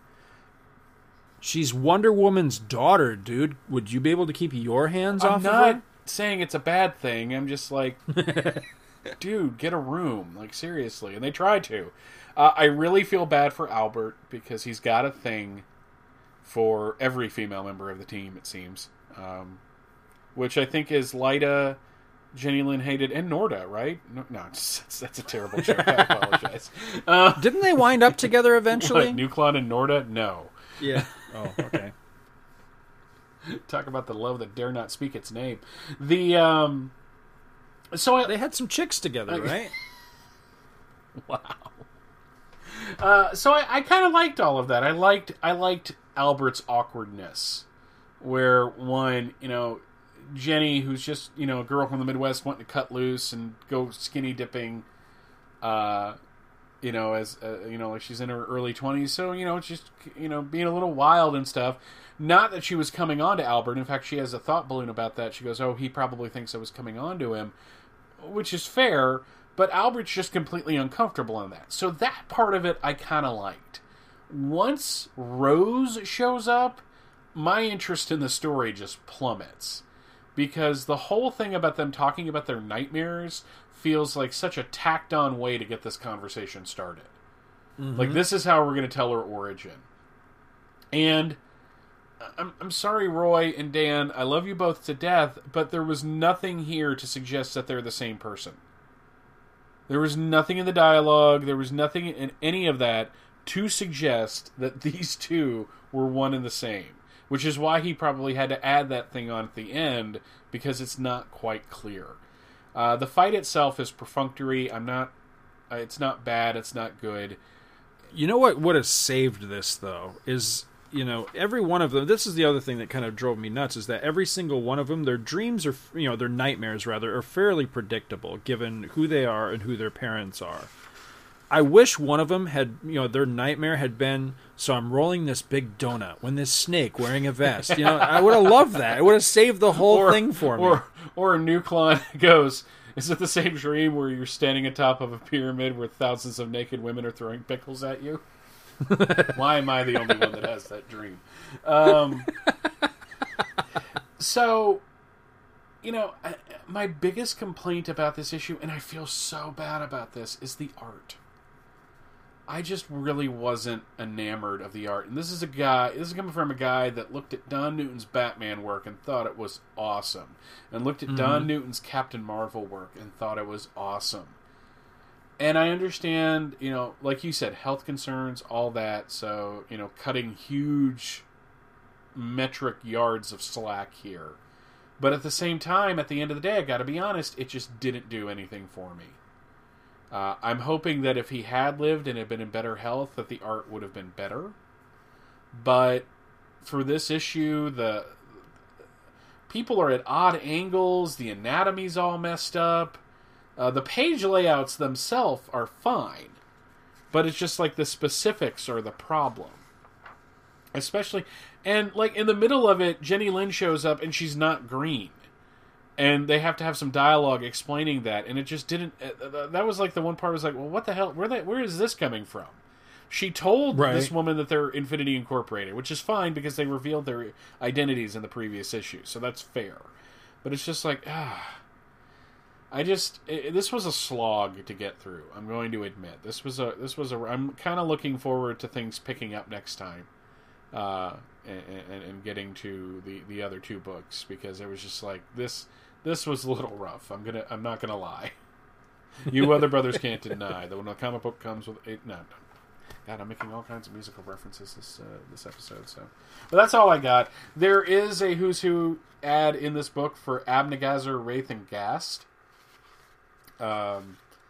Which, that you probably would have to. Do you know us? The members of the Justice League certainly do. With the aid of Felix Faust, we've been menacing them for the past 20 years. But that still doesn't help us when we try to get dinner reservations at one of the Netherworld's poshest restaurants. That's why we always carry Who's Who, the definitive directory of the DC Universe. One quick glance at our biographies, and every maitre d' in the world knows to stay out of our way. Abnegazar, Wraith, and Ghast. All new art by Comic Bookdom's finest from DC Comics. Here's where it began. Be here for the new beginning. Don't leave your home dimension without it. So I did some research here because I knew I had it. Once you mentioned it, I knew I had it, but I was trying to picture mentally what the cover looked like, so I had to look it up. So according to Mike's Amazing World of Comics, Best of DC number 69, that's the one where Nightwing is being handed the wooden plaque with the DC bullet on it that says Year's Best Team Stories. So this issue is reprinted in there, along with, get this, Teen Titans, We Are Gathered Here Today. I'm pretty sure, let me click on the link here, that is the wedding of Donna Troy, isn't it? Let's see, reprinted from Tales of the Teen Titans. Yes, that's the wedding of... That is a classic. All right. Another story that's reprinted in there from Batman and the Outsiders, Who's Afraid of the Big Red S, where Geoforce and Superman fight. So at this point, I think it is totally appropriate to play the one of these things is not like the other song, because, yeah. Wow. Well, the other story that's in here, too, strangely enough, you and I just covered, and I'll be goddamned if I can remember anything about it. It's from Tales of the Legion number 320, the story called Triangle. Now, I read that entire issue and can't remember what the story was about. That was the one with Magpie. Oh, okay, but yeah. Is that the only story? Because I thought there were multiple stories in that issue, aren't there? There was like a backup story. So I wonder if it's... It was the backup story. It says here it features Colossal Boy and so. Yeah, that was the backup story. Yeah, not it. I don't know if I'd call that one of the. Well, then again, maybe it was a slow year. I don't know. But yeah, the theme here was Year's Best Team Stories. Yeah, not this one. Wow, I can't believe they put this in the same league as The Wedding of Donna Troy. Wow. No, not at all. Sorry. No. I'm not buying that. Shenanigans. All right. Well, are we ready for the Elsewhere and the DC Multiverse segment? Absolutely. All right, we are still in crisis management mode. So here's the weird thing out this time, folks, is that only one synopsis is from the official Crisis on Infinite Earths crossover index. Now, the reason for this, as I'm going to go into shortly, is that, well, frankly, the index is incomplete.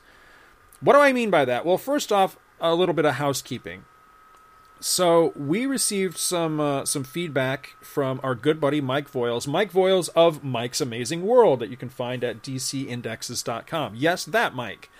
So Mike wrote to us, I believe this was in the Facebook group, and pointed out that I had missed, frankly, a pre-crisis monitor appearance that was in Warlord number 90. Now, I didn't know anything about it because it's not in the official index, and that's what I've used all these years for these things. Now, I knew that there was an error in the index, but I had long hoped that there were no omissions. Well, sadly, there are at least 2 of them. This was one of them. So I don't have a synopsis for this one because, like I say, it's not in the index. But basically, using the format we've already used for the show, here's what I got on this. The Monitor's role in this is on page 17. It's just 2 panels, panels 2 and 3. So after an establishing shot of the satellite, which looks quite different from all other depictions that we've seen of it up to this point and even beyond this point, after that first panel of just the satellite shot, we see the Monitor's hand is shown as he watches Travis Morgan, who's the Warlord, and remarks about his resourcefulness. He asks Lila, who's not shown, so he basically calls off panel to her, if she would program the appropriate tapes so that they may review Morgan's history, which leads us directly into the appearance of the Monitor that we already discussed, which took place in the next issue, issue 91, where we see the Monitor actually reviewing the tapes that he requested. So the 2 link together very nicely, but that's the extent of his appearance in there. It doesn't affect the story or anything. It's essentially just about midway through the story. We cut to the Monitor observing him, and then we cut right back again. So it doesn't affect the story whatsoever. Regarding the story, I didn't bother doing up a synopsis. I just had one brief note, which was I liked the issue. It was a lot of fun. I didn't know exactly everything that was going on because I really have read very little of Warlord. I thought the art was really nice, which was odd because I think it takes a real big step down the very next issue. And the biggest thing for me, and this is not unique to this issue of Warlord, it has occurred to me many times as I've thumbed through different copies I've seen here and there, I remain quite impressed by the fact that they got away with some incredibly skimpily dressed women in that title at this time. I mean, this is mid-80s, and the title, at this point, has been going for 90 issues. So it's been, it's been in existence a long time. I mean, basically, the women are, for all intents and purposes, they're naked, and they're covered with just strips of cloth essentially in in the absolute most vital areas.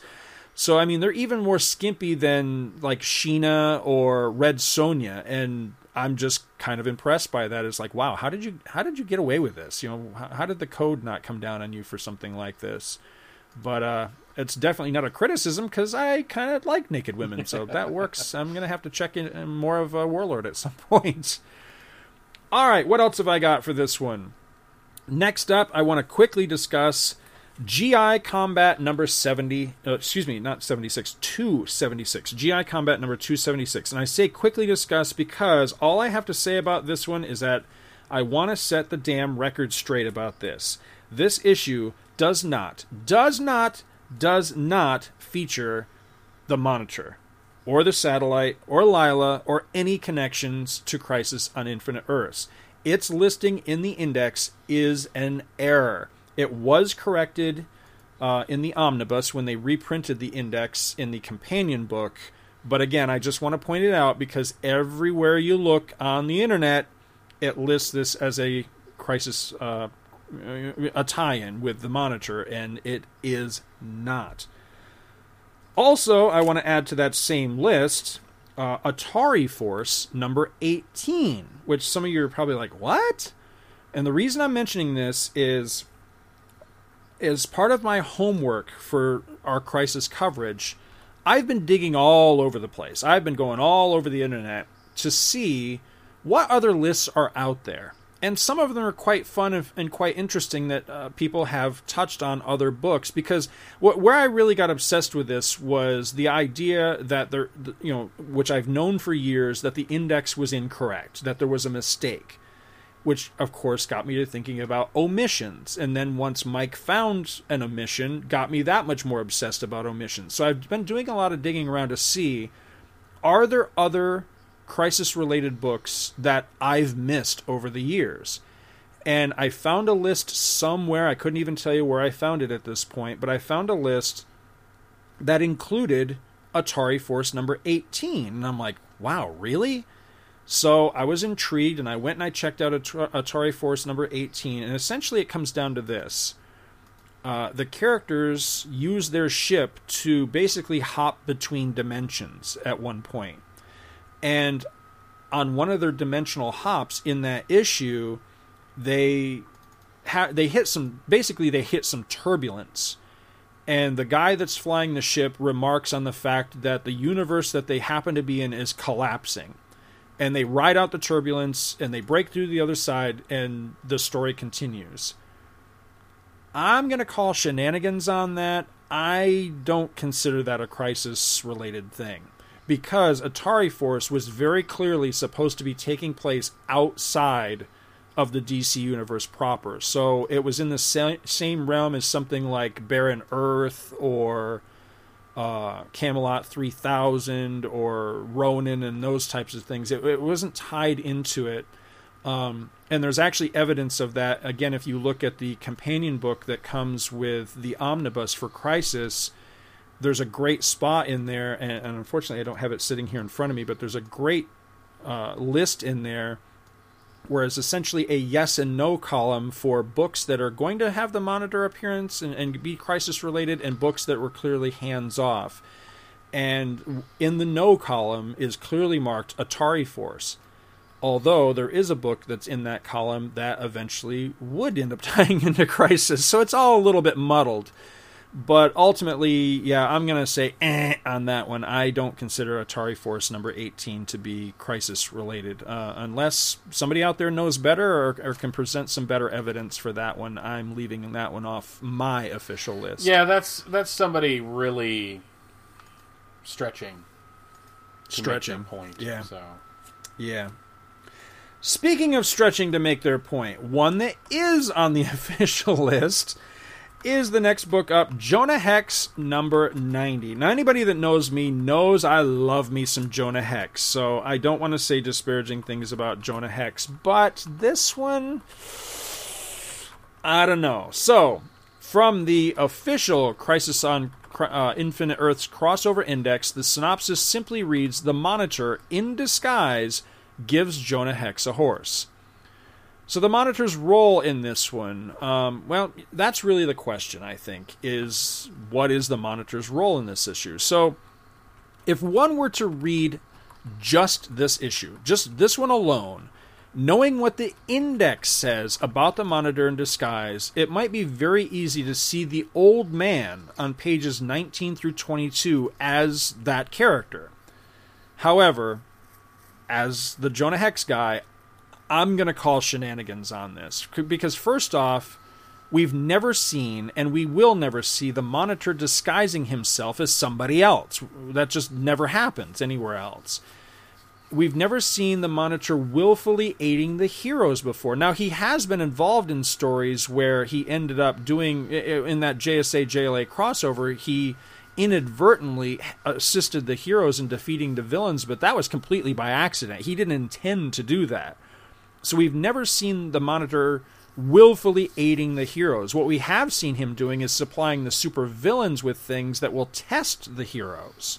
but not doing something like this. So I think, in this instance where he supposedly gives Jonah Hex a horse, I don't quite buy that. But here's the biggest one. Lastly, and I think most importantly, is this beam from the sky thing. Oh. So this beam shoots down from the sky, barely misses Hex, and when he turns around, the old man is gone. So initially you might think, okay, it's some form of transporter beam, right? That it is shot down from the satellite, hit the monitor who was in disguise as the old man, and beamed him back up to the satellite. But it's not. That ray actually appears in the next 2 issues.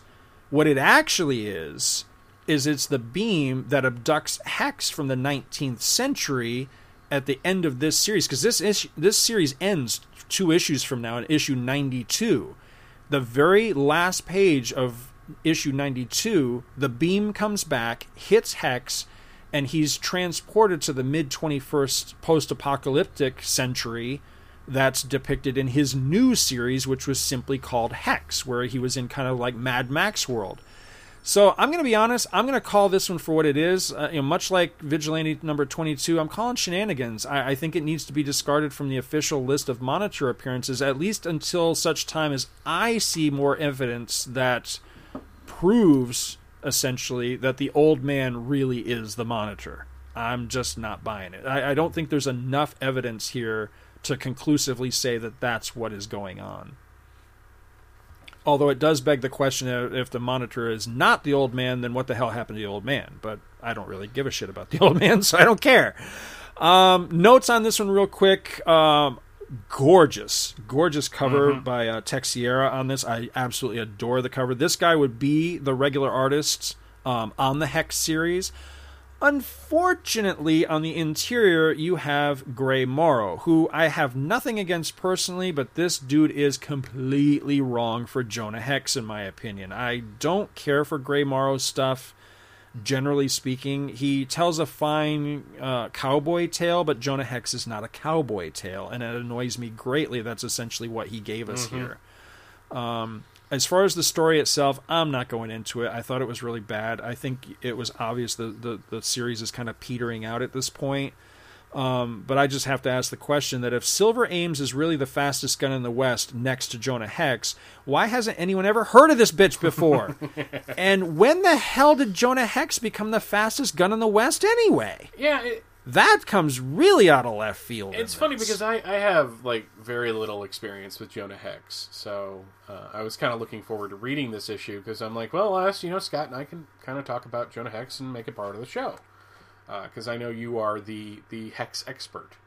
And I read this issue and I'm reading it and I'm like, well, it's okay and it's okay. And then I get to the last page and I'm like, well, I understand what the writer was going for here, that he builds up this character, hot chick with white hair, builds her up, and then she's dead, and that just kind of reflects how in the Old West that's how it worked. You set yourself up for something, and you could be taken down just as easily. So we see that, but it didn't make for a very satisfying read overall. I like the cover. But other than that, I was kind of lukewarm on this issue, artwork and writing-wise. It really was. Well, 3 quick things on that. For one thing, thank you very much for the compliment, but I will have to say that I'm a little hesitant to take the label of Jonah Hex expert. I prefer Jonah Hex enthusiast, because the real expert, in my opinion, is my buddy Dwayne the Canoe Guy that runs the Matching Dragoon site. That guy knows his Jonah Hex backwards and forwards, so I'm happy to plug his site. He's a hell of a nice guy.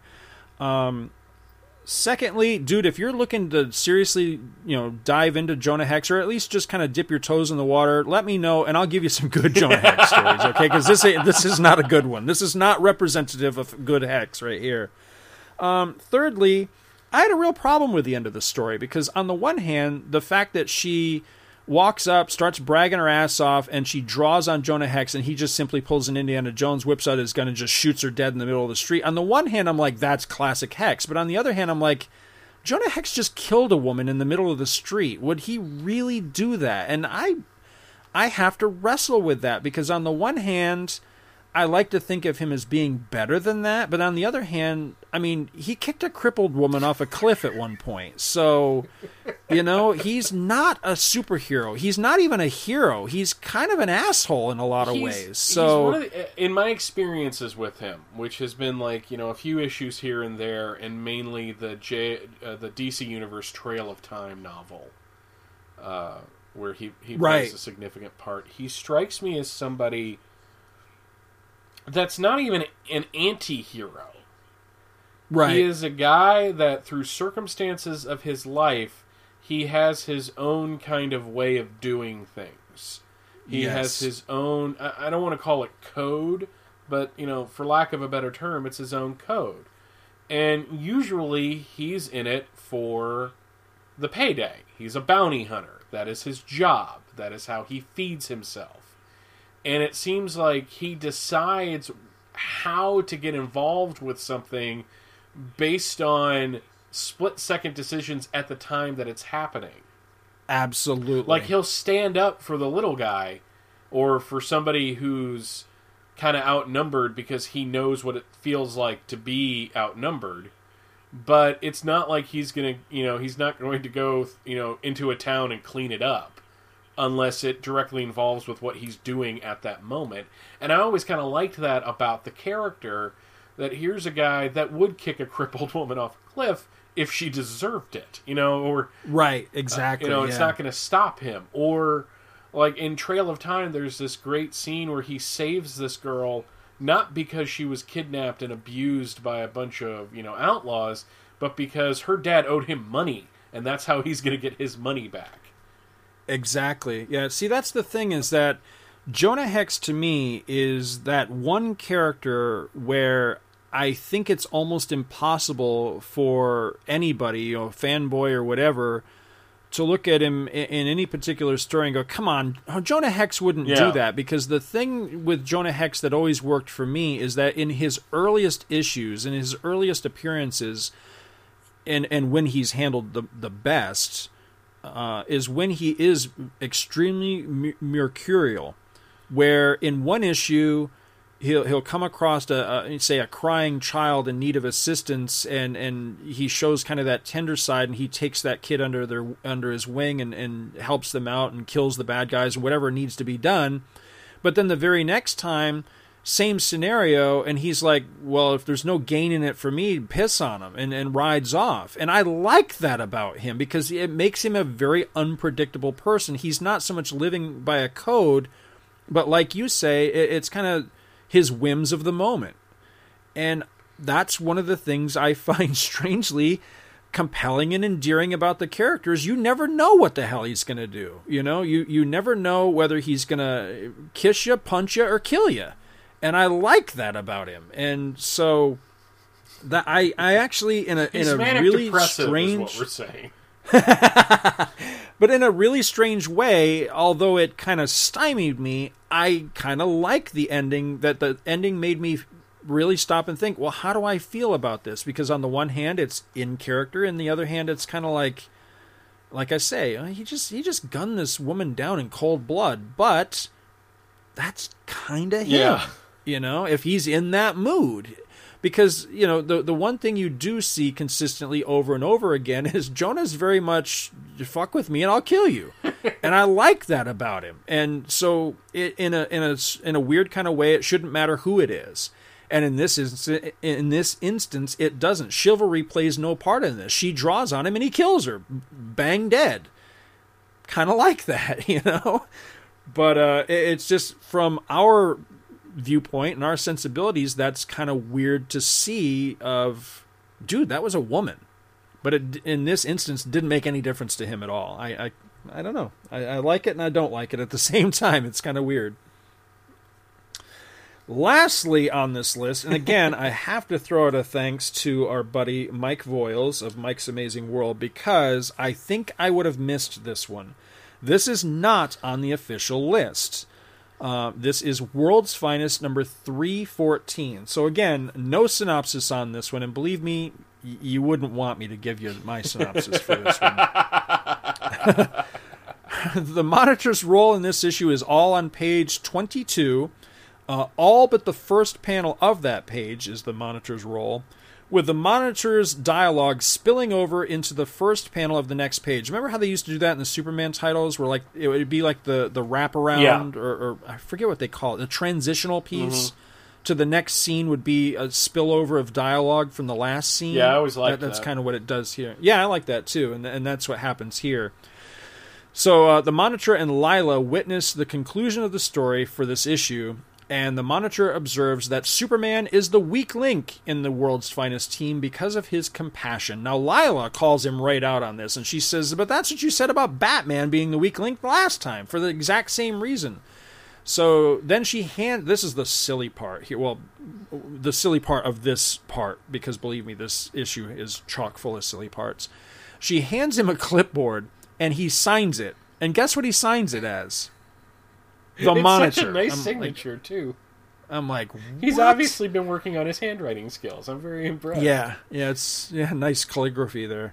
And, he completely blows off her rebuttal, and then he delivers a cryptic remark about how they can make use of these observations for people that will pay them well for it, and that sort of thing, which, again, lends into what we've said many times, that characterization of the Monitor not really tightened down at this point. People didn't really know who and what he was going to be, and that's obvious from this one. I'm not going to pull any punches, folks. This story is awful. It's really awful. Though, to be fair, with one exception, the art is good. Yeah, I was just going to say, the art's not bad at all. I actually like Stan Walk a lot. It's funny because when we did World's Finest 311, I kept looking at Stan Walk and looking at the art and going, I know this guy from somewhere. And I just couldn't put it together.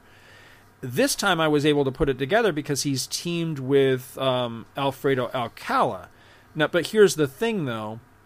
I think they're a poor match for this book with their teamed art style. I think that they're much better suited for Swamp Thing. And Swamp Thing is where they both eventually wind up just shortly after this. When Toddleben and Bissett left Swamp Thing during Moore's run, Walk and Alcala end up coming in afterwards. So that's where they eventually transition to. So yeah, the art's not bad, just doesn't quite fit this, I don't think. I don't like Superman inked by Alcala, because as I said before, Alcala to me has that greasy horror style to his art, to his inking, and I don't like Superman in that world, if that makes any sense. I really have very little on this. Page 8, last two panels. I'm not kidding, folks. This is the setup for this. Bruce Wayne ducks into his waiting limousine and converses with Alfred as he changes into his Superman costume. I'm going to let that sink in for a second. Bruce Wayne ducks into his waiting limo and converses with Alfred the butler as he changes into his Superman costume. This is a goof. This isn't one of those issues where Clark Kent pretends to be Batman and Bruce Wayne pretends to be Superman so that they can save each other's secret ID from Lois Lane or whatever. No. They flat screwed up. Bruce Wayne changes into a Superman costume in the back of his limousine. And then you flip the page and Batman's in action. And I'm like, how the hell did this slip past everybody involved? You know, from the writer to the artist to the inker, especially to the editor, how did they miss that? But they missed it. You had and I mean, it's one job. Exactly. But I gotta open it just to look at this again. But I know you and I were talking about this before we got started. But you look at the art on that page, and it's not even a coloring error. I mean, I could forgive. If they simply miscolored Batman's cape red, no, I would forgive it. But it is not. It is Bruce Wayne sitting there, and he's got, you know, Superman's tunic on. So there's no Batman gloves or anything. It's just the blue tunic. And he's putting on the red Superman cape. And the yellow S is clearly depicted. I mean, it's penciled, it's inked, it's colored, everything. So this is not just a coloring mistake either. I mean, they have him in the wrong costume. And I'm just blown away by that. And that is not the only... Now, that is by far the worst mistake in the issue, but it's not the only mistake, or it's not even like the only silly moment, because there's another moment here right near the end of the book, page 18, where Batman swings in, confronts the villain. The villain is holding a knife to the throat of the victim, and she essentially says, "Go away, Batman, leave me alone, or I'll kill the guy," or whatever she says. And he's like, "Okay, I'll go away." Very next panel, he swings around, comes in on the other side of her, and it should be the exact same scenario. All you did was switch sides. But suddenly, because he's on the other side of her now, he's able to wrap her up in his Batarang. I'm like, what? This is so stupid. It's so stupid. I mean, it makes no sense, and it just gets worse from there. I'm sorry, it's just not a good story. I'm not going to be nice about it. Joey Cavalieri, I don't know what you were thinking, dude, but this story is just This was bad. just a bad era of World's Finest in general. Every issue I've read, every issue I've just picked up and randomly read from, like, the 301 on has been, like, a slog to get through, and it just ran out of steam. And you know, it just wasn't all that good most of the time. So, and I feel bad saying that because I don't want to think bad of my two favorite characters teaming up. But I've long been of the opinion that like with the Punisher, where I think the Punisher works best if you do like 1 6-issue limited series a year, and just get a good Punisher story out there, and not have him be in like 3 ongoings. Right. It works out. I think it's the same after a while with the World's Finest. I'm not suggesting that the decades of World's Finest stories were useless and that they were always bad, but I think after a certain period of time, Batman teaming up with Superman should be a special thing. It should be like the big budget blockbuster movie of a story, and it's like one of the few times where I think the kind of more decompressed storytelling worked in Jeff Loeb's Superman Batman run. Because, it felt like you were getting one story over 6 months. Whereas here, they were, just... It must be maddening coming up with scenarios to get these guys together on a monthly basis. So, I don't know. I wasn't really all that... I didn't know about this issue till right before we started recording. Right. So I've been kind of reading through it a little bit, and I'm like, wow, sometimes the art's really good, but the story is just like, dun dun dun dun. Yeah, it's not good.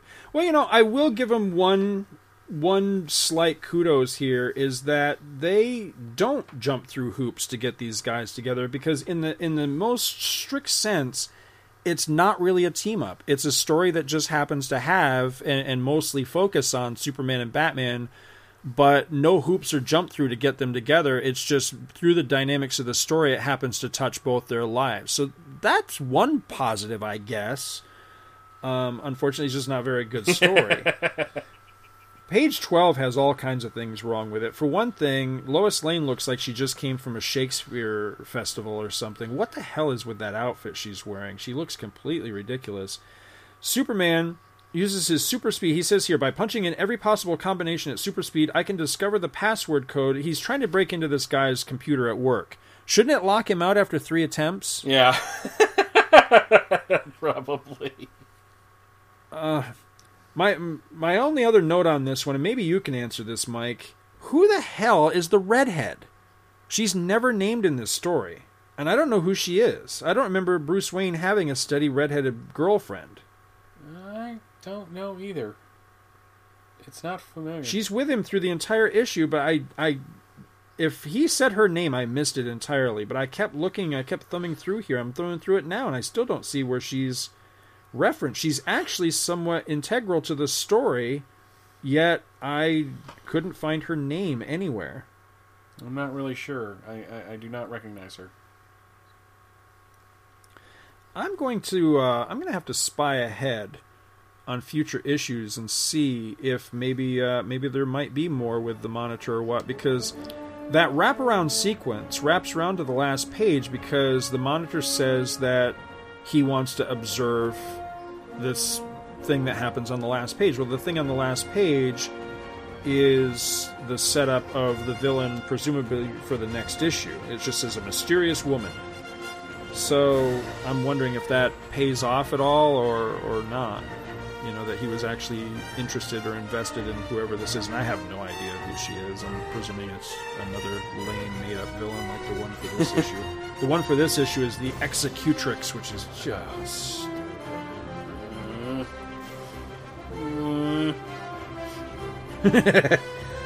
That's how we're ending this? Really? Oh, I don't want it. I don't want it. Here's how we're ending the episode right here. In 2 weeks... Crisis on Infinite Earths, #2. Woohoo! There you go. Yeah, there, baby. That's the epic outrage. Yeah. Now we're cooking with gas. You've reached the end to another amazing episode of Tales of the Justice Society of America. You can find this show, as well as an entire slew of other awesome podcasts on a wide variety of geek-related subjects, from giant monsters to Time Lords to movie commentaries to fangirl interests, at www.twotruefreaks.com. There you can hear Scott on such shows as Star Wars Monthly Monday, Star Trek Monthly Monday, Comics Monthly Monday, and occasionally Back to the Bins.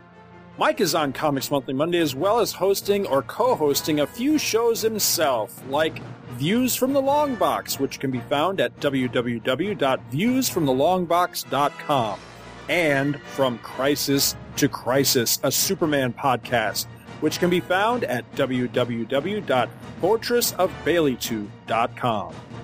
Scott and Mike have gigantic egos. They love to hear themselves talk. More importantly, at least according to their publicist, they want to hear from you. So you can reach the guys by writing to talesofthejsa@gmail.com. Would you like to sponsor an episode of this or any other of your favorite Two True Freaks network shows? Simply head on over to www.twotruefreaks.com. Click the PayPal link, donate any amount at all, tell us which show you're choosing and what message, if any, you'd like us to read on your behalf, and you will be an official sponsor of that show's very next episode, with your message read in the show's opener. It's that easy, and there is no minimum donation. Be a show sponsor today. You can also support this show and the Two True Freaks network as a whole when you shop on Amazon. Again, simply head on over to www.twotruefreaks.com and click on the Amazon link. There is no additional charge to your purchase, and a portion of that will get kicked to the network. Welcome to Amazon. I love you. Thank you for listening, and come back next time for another exciting episode of the Tales of the Justice Society of America.